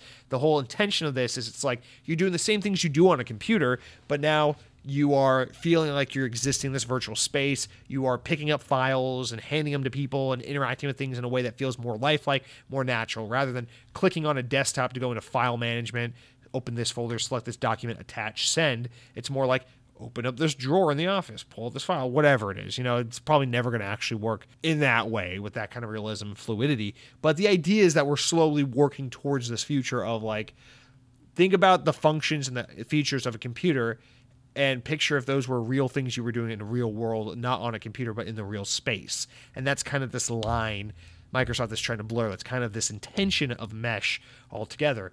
And applying that technology to video games is incredible. It's incredibly tantalizing. It's incredibly exciting. It's just not very, think about what the Xbox Series X is. It came out 7 years after the Xbox One. It's the most powerful console ever made, sure. It's very fast, it's very capable, it's very powerful, sure. But in 7 years, we went from playing games like Titanfall 1 and Wolfenstein The New Order and all these OG Xbox One games that came out early in the generation, which looked and played great, to getting Xbox Series X, which looks and plays great, and now we're playing games like Halo Infinite, a Microsoft Flight Simulator. And yeah, are the graphics better? Is the technology improved? Is it more advanced and more next gen and all those things? Yes, but we're not fundamentally interfacing with games in a way that's so different now that, like, wow, 7 years ago, we would have never saw this coming. It's just hard to imagine gaming is about to experience this evolution or revolution in that the way we interact with people in the workspace and through Microsoft Teams and through computers and things like that is about to evolve in such a way that it'll be analogous to like the introduction of the smartphone or the introduction of the internet. It's just very implausible. So definitely something to be excited about just for the sake of where the minds are at Microsoft and what they hope to accomplish. But it's just not really that realistic to think, oh yeah, we're almost there, boys and girls. We're about to be at the part where like you log in and you fucking Ready Player One this motherfucker. It's just not how this is more than likely going to work. Whatever. Microsoft, they do try to make these things a reality. They haven't done one in a while, but they used to like every 5 years. They did one like 2009, 2014, 20, whatever. And they would be like these Microsoft Visions videos where they were just these concept videos displaying like where Microsoft sees the future of technology and how people will live and work and play and interact in the future utilizing the technology of the respective time. And so it's like kind of aspirational. It's like where Microsoft ideally in a perfect world would like to be in 5 years from now. And they used to release these videos all the time. They were really exciting. They were really cool. You can look them up on YouTube. They're still out there. They're really awesome. And it'd just be like a video of like a girl gets a cab and then she pulls out her phone, but her phone looks like a fucking like sci-fi data pad, and like it's like holographic, and then she gets out of the cab and she pulls out like a different tablet device that looks like a newspaper, but she unfolds the newspaper and it's like an interactive touch display, and she can fold the pages and fold the display and roll it out like a placemat and things like that. And like they'll have like a band and like earbuds and stuff that do like all these weird holographic futuristic things. And Microsoft does try to, like, to the restraints of modern technology and mass market appeal, try to make these things a reality. Like, if you look at things like Microsoft Surface Pro, Microsoft Surface Duo, the new earbuds they make, all these things, it's like you kind of see those products that they were hypothesizing and fantasizing about like in 2009 and in 2014. You kind of see them come to fruition in what they're making now. Now, is it significantly more tamed and less fucking like Orwellian looking in real life? Of course, but Microsoft has always been this like, we're excited about our aspirations and we want to share it with you, even if it may not come true or come true in the way in which we're trying to portray it now. Whereas, you know, other tech companies like Apple and stuff are usually a lot more like, we don't say shit until we're ready to show shit. So I think it's just important to make that distinguishment. I know Xbox podcasts we're supposed to be talking about pressing LT and RT and AB and XY and analog sticks and gamer score and fucking your mom in the Call of Duty Infinite Warfare lobby. I get that, but this is just one of those things. Microsoft is a massive tech conglomerate. They're like the big dog. So there are going to be things that happen within the company that aren't necessarily directly video game topics, but they have a lot of implication and a lot of relevance to the gaming sphere. And that's kind of what this is. One of those stories. Now, I know both those past two stories made this podcast seem like it was more of a Microsoft general podcast with a slight slant on ranting over Chinese food in Orlando, Florida. But I swear to God, it is actually an Xbox podcast, and we're going to get into more traditional video game news starting right now. So next up, VGC reports, my guys over there at the VGC. id Software is hiring for what it calls a long-running iconic action first-person shooter project. The studio behind Doom, Rage, and Quake is looking for a senior technical animator, a skybox artist, and environmental concept art, as well as other technical positions. Notably, the art position lists the potential for potential applicants who will be responsible for the visualization and implementation of AAA quality sci-fi and fantasy environments, vistas, and skyboxes. The list of qualifications desired for the role also requests the applicant is well-versed in fantasy and sci-fi art styles. While the listing didn't explicitly say which franchise the jobs are for or the long-running iconic FPS series, this requirement does potentially narrow down the project to either Doom or Quake. Doom Eternal was released in 2020 with positive reviews, received 2 pieces of DLC, as well as upgrades to Xbox Series X, while the last new Quake game, Quake Champions, was met with a muted player response and eventually went free to play back in 2018. A remastered version of the original Quake was recently made available for the game's 25th anniversary, but that's the last we've heard of Quake. Now, I personally am of the mindset that this is Quake. Correct me if I'm wrong, but didn't id say at one point in the past year or two that, like, after Doom Eternal, they're kind of taking a break from Doom for a while? And then the fact that they're talking about revisiting a beloved FPS franchise, that kind of leaves them with nothing but Quake. I really hope this is Quake. The weird thing is they say sci-fi fantasy. I guess that, that makes sense. It is fantasy. It's absolutely sci-fi, but it says fantasy and sci-fi art style, so I don't know why that makes me feel like knights and dragons mixed with like spaceships and fucking aliens, but I do tend to lean on this is Quake for sure. I'm pretty confident that's what they're going to next, is they're going to try, Quake Champions was a online arena shooter. Pretty cool game. I've dabbled with it recently, but I think that what they're going to try to do is go back to Quake and do to Quake what they did to Doom in 2016. So that is my hypothesis. I think that's what most people are going to expect this to be. I don't think you're going to see a lot of deviation or kind of interesting takes on this story, other than to say it's more than likely that id is working on bringing back Quake in a more substantial way. There's no way this is Rage, because Rage is not a beloved, like, long-standing, fucking iconic action FPS.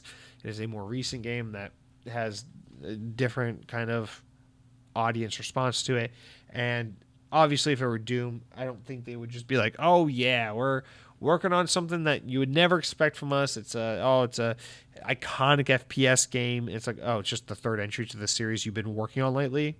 Okay. I don't know. I feel like this is a big enough story that we had to talk about it, but I don't have a whole lot to say on it, if that makes sense.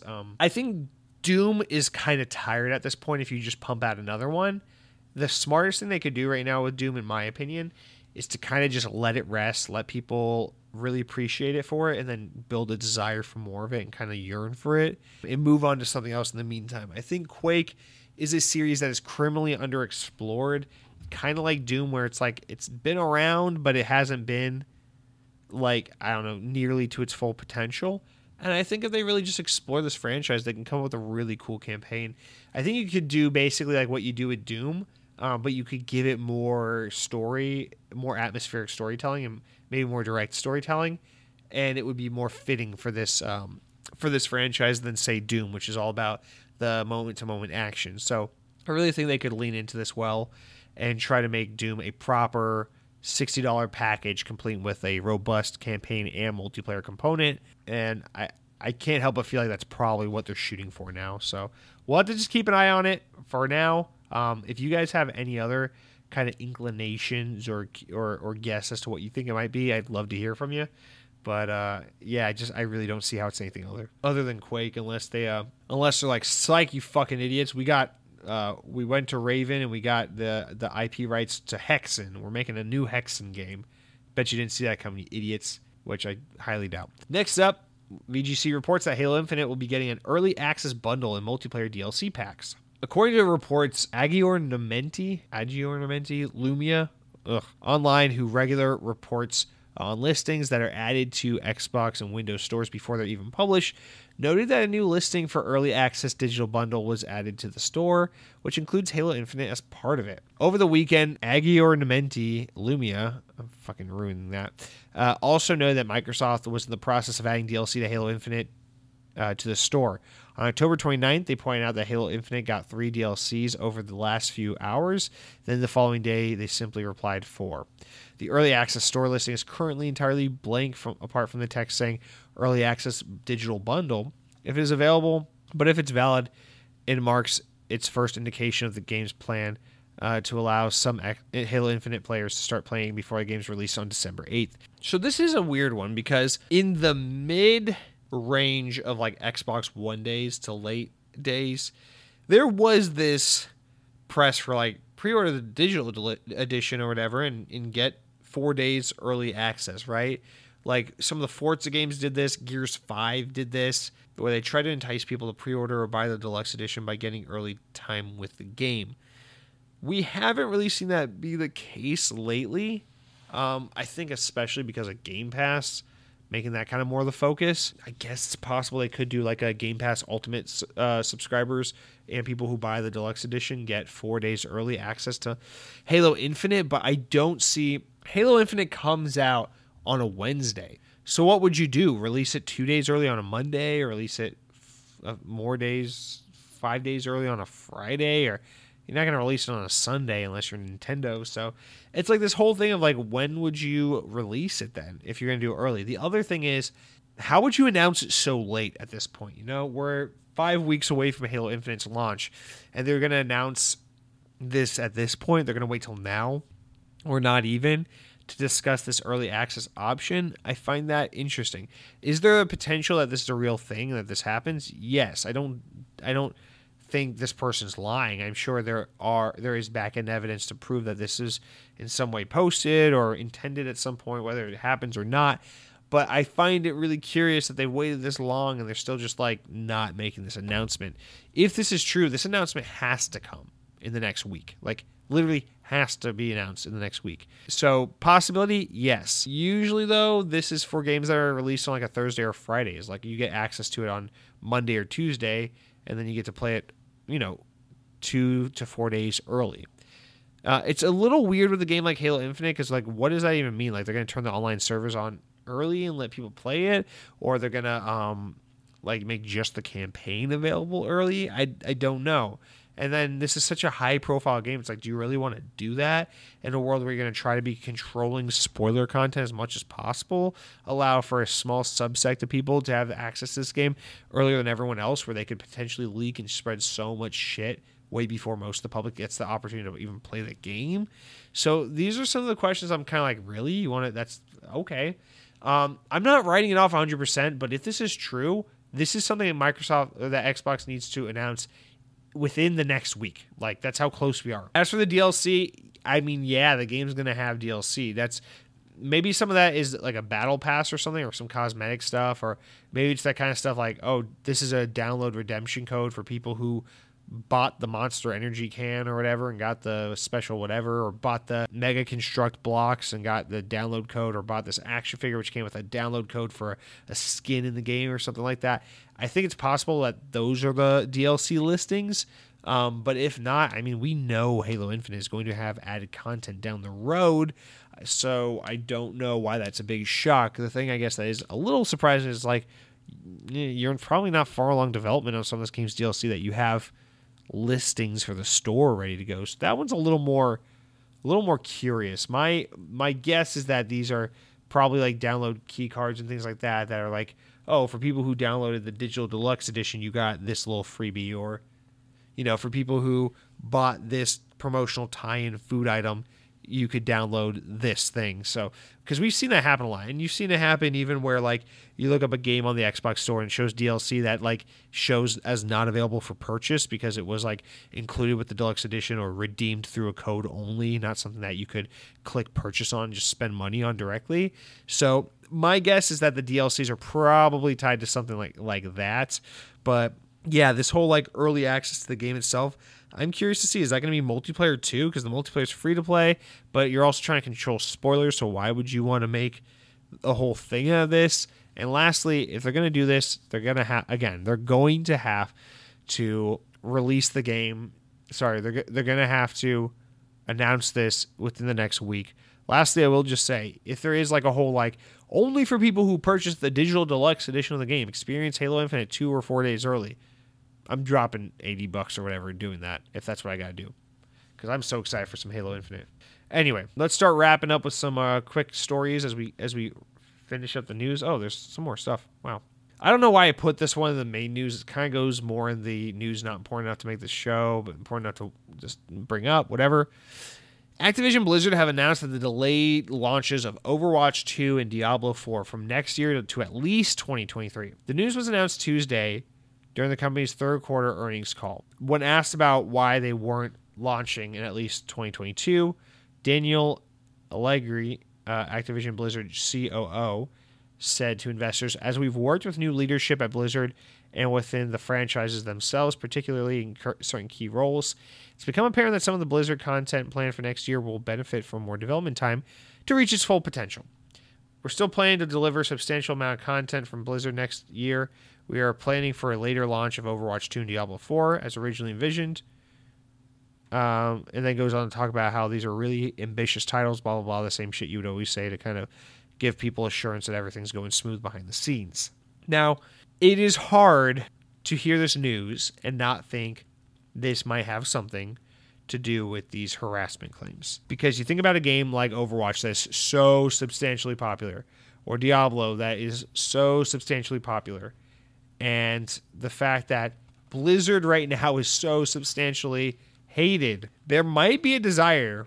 You know, obviously every game could use a little more time. I'm sure every developer thinks, oh, if we just had 6 more months, if we just had 12 more months, we could do this, we could fix that, we could add this, whatever. And so this might be one of those opportunities where it's like, let's sit on these games a little bit, polish them, make sure they are the best products humanly possible for 2 reasons. One, the more time we have to delay and then release these games later, the more time we have to kind of work off this bad image, distance ourselves from this really bad story, and try to get away from this. Activision's trying so hard to get away from this as soon as possible so they can start the process of people slowly forgetting this ever happened so they can sell millions of copies of games. That's part 1. Part 2 is, and it's related to part 1, if you have an image issue like this, one of the best things you can do to help work yourself out of it is just have your games hit so fucking hard that audiences can't help but still buy them, still play them, still respect them, still enjoy them. And so if Overwatch 2 just over delivers on all fronts across the board, oh my God, it's just so much better than Overwatch 1. I can't imagine my life without this game. Then it does a lot of the talking for him. Think about last year, how I was like, wow, they scrubbed the Tiananmen Square section of the Black Ops Cold War trailer from the fucking thing to appease fucking bullshit China and their whitewashing of actual history and all the atrocities they've committed. Fuck this company. Fuck them kowtowing to an oppressive government. Fuck Activision. I'm not buying this fucking game. I'm putting my money where my mouth is. Fuck Black Ops Cold War. Fuck Activision. I'm done with this shit. And then like 2 days later, I was like, guys, I pre-ordered Black Ops Cold War, and I love the zombies. It's fucking awesome. Best Call of Duty in a long time. I've always been a Black Ops guy. So they're trying to create an opportunity, and that, speak of the devil, that was Activision. They're trying to create a scenario like that, because right now, fucking Activision could donate money to the CCP in an attempt to actually murder and enslave fucking like Uyghurs, and no one in the Western world would bat an eye, because no one in the Western world actually gives a shit about real problems and real political issues. They only care about the superficial stuff and the social politics. So they can get away with that. It's not a hard story to distance themselves from. It's whatever, right? This one matters because this one's close to home. This is a harassment allegation that took place in America, involves Americans, and kind of speaks to the core of the social issues that Americans are most concerned with right now. So this is not something they can shrug off. This is something they have to kind of face and stare down the barrel of and deal with for years to come. And so again, one of the best ways they can deal with this, one of the best ways they can get over this problem, is to be like, okay, let's give these games some more time so this can kind of blow over a bit. And then when these games are ready to launch, let's just have them be so fucking good that people can't help but be like, oh man, I sure hate that your company has a history of, harassing women and discriminating against women and people of color in your business, but fuck, Diablo 4 is so good that I'm going to let it slide just this one time. And I'm sorry, that's the only way I see this being the case, because generally with game delays, as we've seen consistently, I mean, as long as I've been doing Xbox On, it feels like every week I'm reading you the story of like, Publisher X delayed game Y by 5 more months because, quote, they need more time to get the game up to the level of quality that they, blah, blah, blah, their standard, this polish level, whatever. Bullshit excuse, 5 more months. Usually those things are made like a month, 2 months, 3 months in advance, those kinds of announcements. They're not made a year plus out. So the fact that they're willing to make that announcement now is a way of saying, investors, get ready. We've thought long and hard about the kind of trouble we're in right now, and we're going to react by delaying our games so we can kind of have a more strategic approach back into the goodwill of the consumer, back into the market. And that's how I kind of see this. It's a very planned and intentional move made from a mile away, and they're being transparent because it's illegal to lie to your investors, and they're telling them now, like, expect this. This is what we're doing. And the reason for it, because they want to get away from this bullshit. They want to get back into the good graces of the players. So that's my take on that story. It could be completely off base. Again, that would be a fun one to get some of your takes. So if you have any input, love to hear it. Guys, speaking of Activision, speaking of harassing women, speaking of putting guns in your hands and shooting them off in the lobbies and saying, your mom's a fucking noob, because you're in 7th grade and you got an Xbox 360 for Christmas. VGC reports that after Vanguard releases this week, next up, presumably, in the rotation is developer Infinity Ward, the team behind the Modern Warfare series. So, reportedly, Infinity Ward already has big plans for 2022's Modern Warfare 2. This includes plans to introduce a fresh Warzone map based on classic Modern Warfare 2 multiplayer arenas and a brand new third mode never seen before in Call of Duty. Ooh. Activision is doubling down on Call of Duty production this year following the huge success of Warzone, which has attracted over 100 million players. Vanguard releases on November 5th with a World War II campaign and multiplayer developed by Sledgehammer, zombies from Treyarch, and a brand new Warzone map set in the Pacific. However, it's understood that internally, Activision anticipates that next year's installment of from Infinity Ward could be the series' most significant change since its 2019 reboot. Allegedly, new details on Modern Warfare 2 started to emerge last week, including claims that the reboot sequel will include features such as weapon jamming, new morality systems, gore, revamped AI, and more. According to the sources, these details are mostly correct, but we were told at VGC that some educated guesses seem to have been made, likely based on early gameplay shared internally at Activision. Claims that Modern Warfare 2 2022 will include a mode similar to Konami's horror experience in PT, for example, were said to be wide of the mark, according to people with knowledge of Infinity Ward's plans.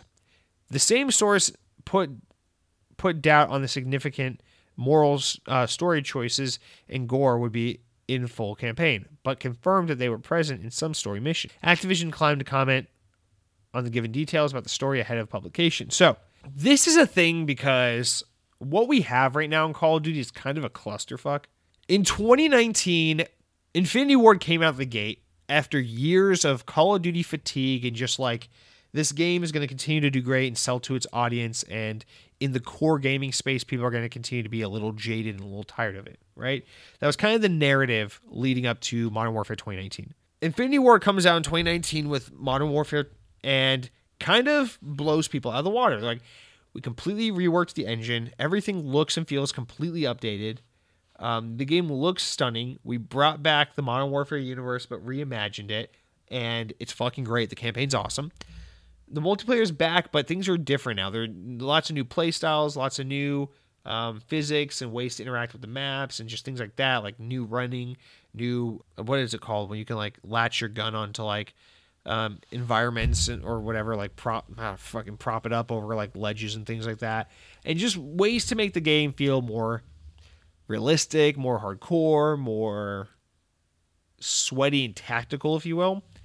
And whatever it is they did, like it or not, they really kind of reignited not just the core dedicated Call of Duty audience's love of the franchise, but they also brought back a lot of the core gaming audience's admiration they once had for that series. Because you guys remember, I mean, I think that's part of why people are so hard on Call of Duty, right? Because in 2007, in 2008, in 2009, in 2010, when we were getting Modern Warfare 1 and 2, Black Ops, World at War, these games were so goddamn good. They were just so good. Everyone loved them. Yes, the mainstream loved them. The people who just play Call of Duty, the people who just play sports games in Call of Duty, the people who only own an Xbox so that they can play Call of Duty. Yes, that audience loved it. The people who buy Grand Theft Auto, Madden, Call of Duty, otherwise don't pay attention to games. But not just them. Even the guy who's like playing Mass Effect and Halo and all the nerdy hardcore gaming shit. The guy who was, pouring over fucking Elder Scrolls or whatever they were playing back in those days, Oblivion. Even that player was like, yo, this Call of Duty game is freaking awesome. It's really goddamn good. And then it just became this thing of like putting out the same thing over and over again and then trying to evolve the series, but not really having a pulse on what makes the game good and how you could evolve it properly. And 2019 kind of reinvigorated that spark for a lot of people with Modern Warfare. And I think the weird thing with Call of Duty is since then, it's been kind of controversial again. It was like 2019, everyone's like, whoa, COD's kind of getting inspired and cool again. And then in 2020, it was like Black Ops Cold War, and people were like, and we're back to our old bullshit. Because, I mean, even though I like Black Ops Cold War way more than Modern Warfare 2019, people were like, oh, it's just right back to being like over-the-top cartoony, ridiculous, and wonky, and just kind of feels like old Call of Duty running in the new Call of Duty's engine and look and everything. So that's a little weird. And Warzone was like the big thing that kind of like blew people's minds, and Black Ops Cold War didn't like introduce a new battle royale, it just added more content to it. So it became this thing of like, yeah, that new Call of Duty kind of sucks, but whatever, we can play Modern Warfare still, we can play Warzone still, and that kind of, we've kind of seen this weird thing the past 12 months where Call of Duty is like, people like the last one, but not the most recent one, but they're all playing Warzone, and it's a very, very weird thing. If you go on Twitch at any given time, you'll see there are always more people watching Modern Warfare, despite being older, than there are people watching Cold War, because it's just more popular. And clearly, even though I personally disagree, Infinity Ward has the secret sauce, and people like what they're doing. And you look at this year's Call of Duty, people really are not happy with Sledgehammer. They don't want World War II. They think the game looks and feels generic and uninspired and like more of the same. Whatever it is, whether it's arbitrary or not, whether it's justified or not, people seem to really be resonating with what Infinity Ward's doing and not so much the other guys. So what we're left with is this Call of Duty where it's this 3-year cycle we've always had, but it's like Infinity Ward, everyone's happy. Treyarch, everyone's mad. Sledgehammer, everyone's mad. Infinity Ward, everyone's happy. Treyarch, everyone's mad. Sledgehammer, everyone's mad. And it's kind of like this new cycle we're in with Call of Duty where I think there's a lot of pressure and a lot of confidence in Infinity Ward to say that these are the guys. This is the team that can really speak to everyone. Get everyone from the casual to the hardcore player to come together and give a shit about Call of Duty for a moment. And I think they've taken that mantle and are trying to push the envelope further. And that's why we're seeing reports of like a morality system, more gore, a revamped AI system. Whether all these things are correct or some of these things are correct, whatever the case may be, the story here isn't so much specifically what we're getting, but rather that they're not resting on their laurels. You know, like as much as I love Black Ops Cold War, I'll be honest, yeah, it's zombies and multiplayer and campaign. It's nothing too groundbreaking, but it does all three of those things very, very well, in my opinion. This game, it looks like, well, hey, it's called, it's campaign and multiplayer, but like they're completely reinventing Warzone. They're completely adding new mechanic systems to campaign. They're adding a new third game mode, presumably something to replace Spec Ops, since that was the one mode that wasn't really well received in Modern Warfare 2019, with something completely creative and new. Now, this whole like Konami's PT type horror experience, I find that hard to believe. Like, what the fuck could that be? Like, clearly an answer to like, Treyarch's got zombies. This will be our spooky mode. I'm very curious to see what this is, but I don't think it's going to be a PT like Silent Hill Konami experience. I find that hard to believe, but nonetheless, it's kind of unfortunate for the other teams. But what we're seeing here is this: Infinity Ward is getting full 3-year development cycles, unlike what Treyarch just had with Black Ops Cold War. And they're not running into bumps the way Treyarch did with Black Ops 4 or the way Sledgehammer did with this year's Vanguard game. Infinity Ward is consistently getting out a brand new Call of Duty every 3 years as promised per their contract.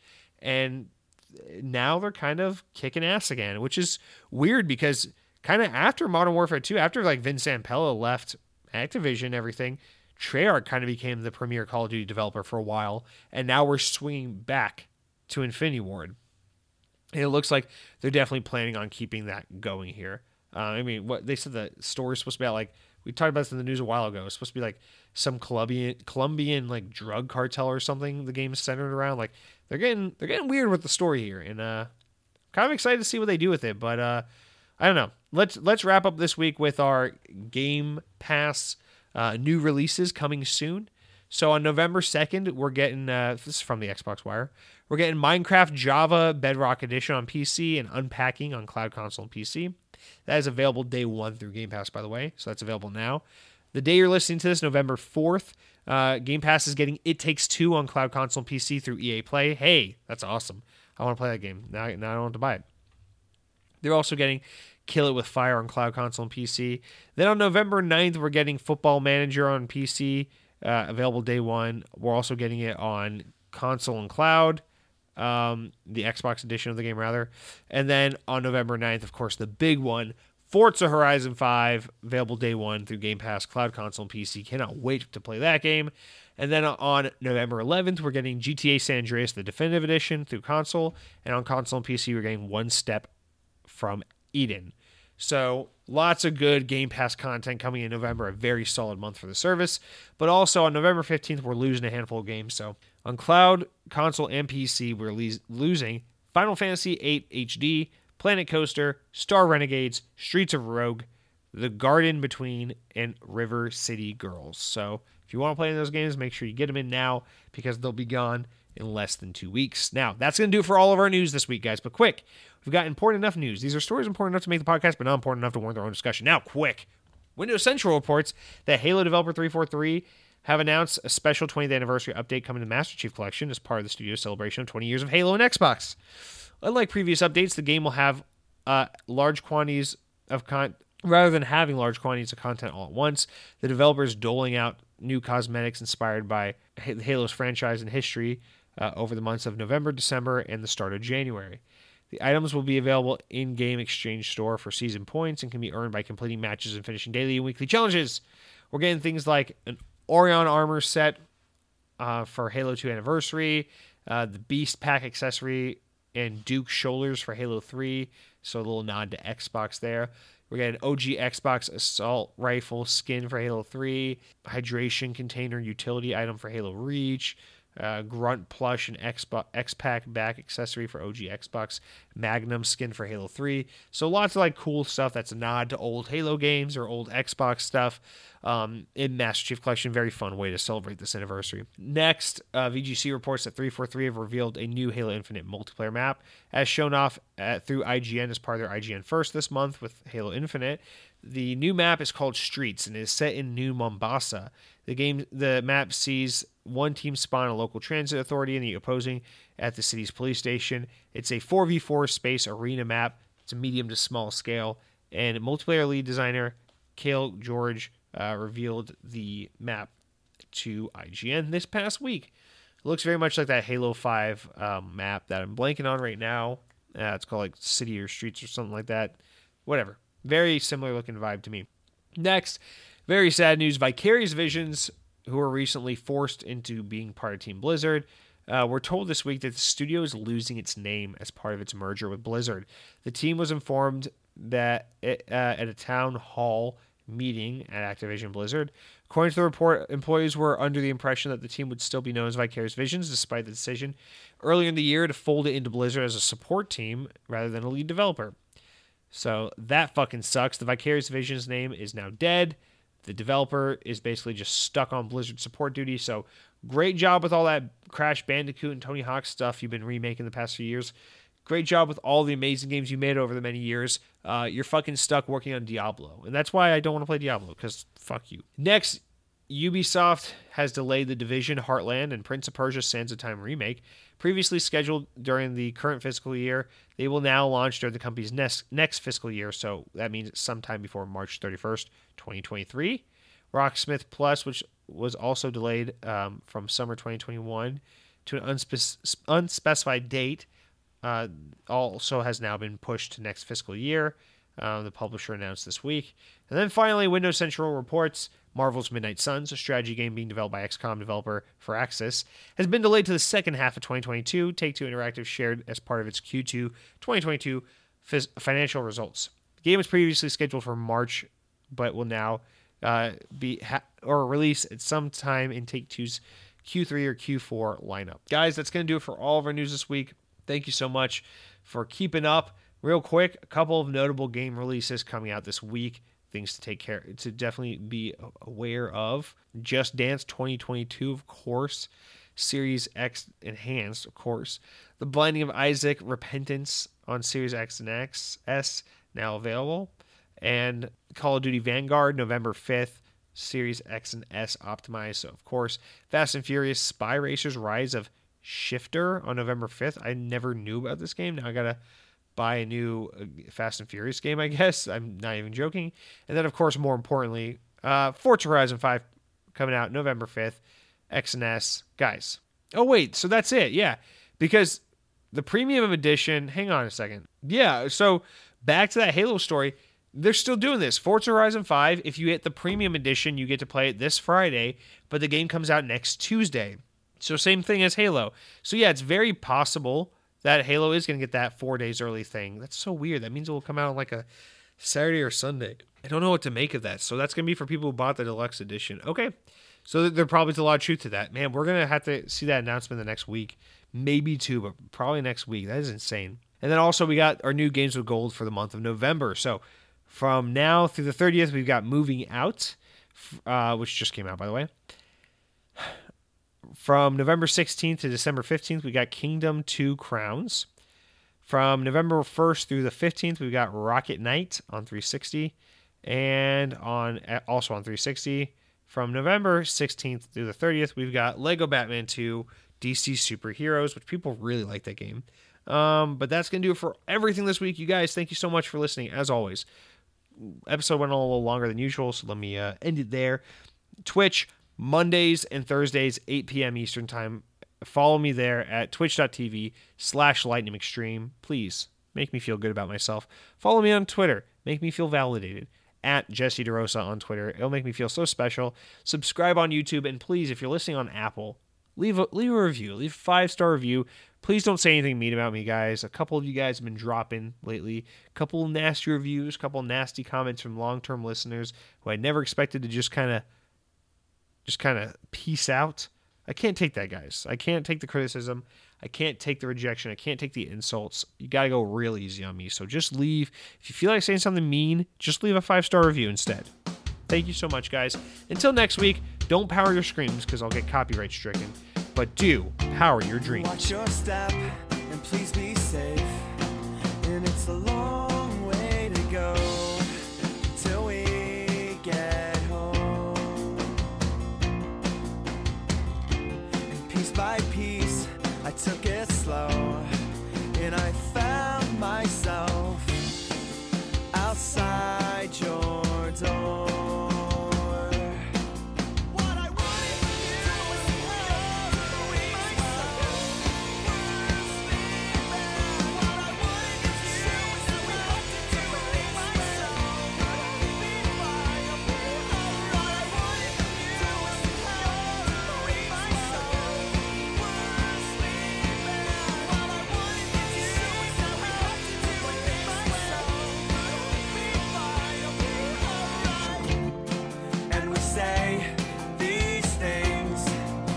It's just too much to take.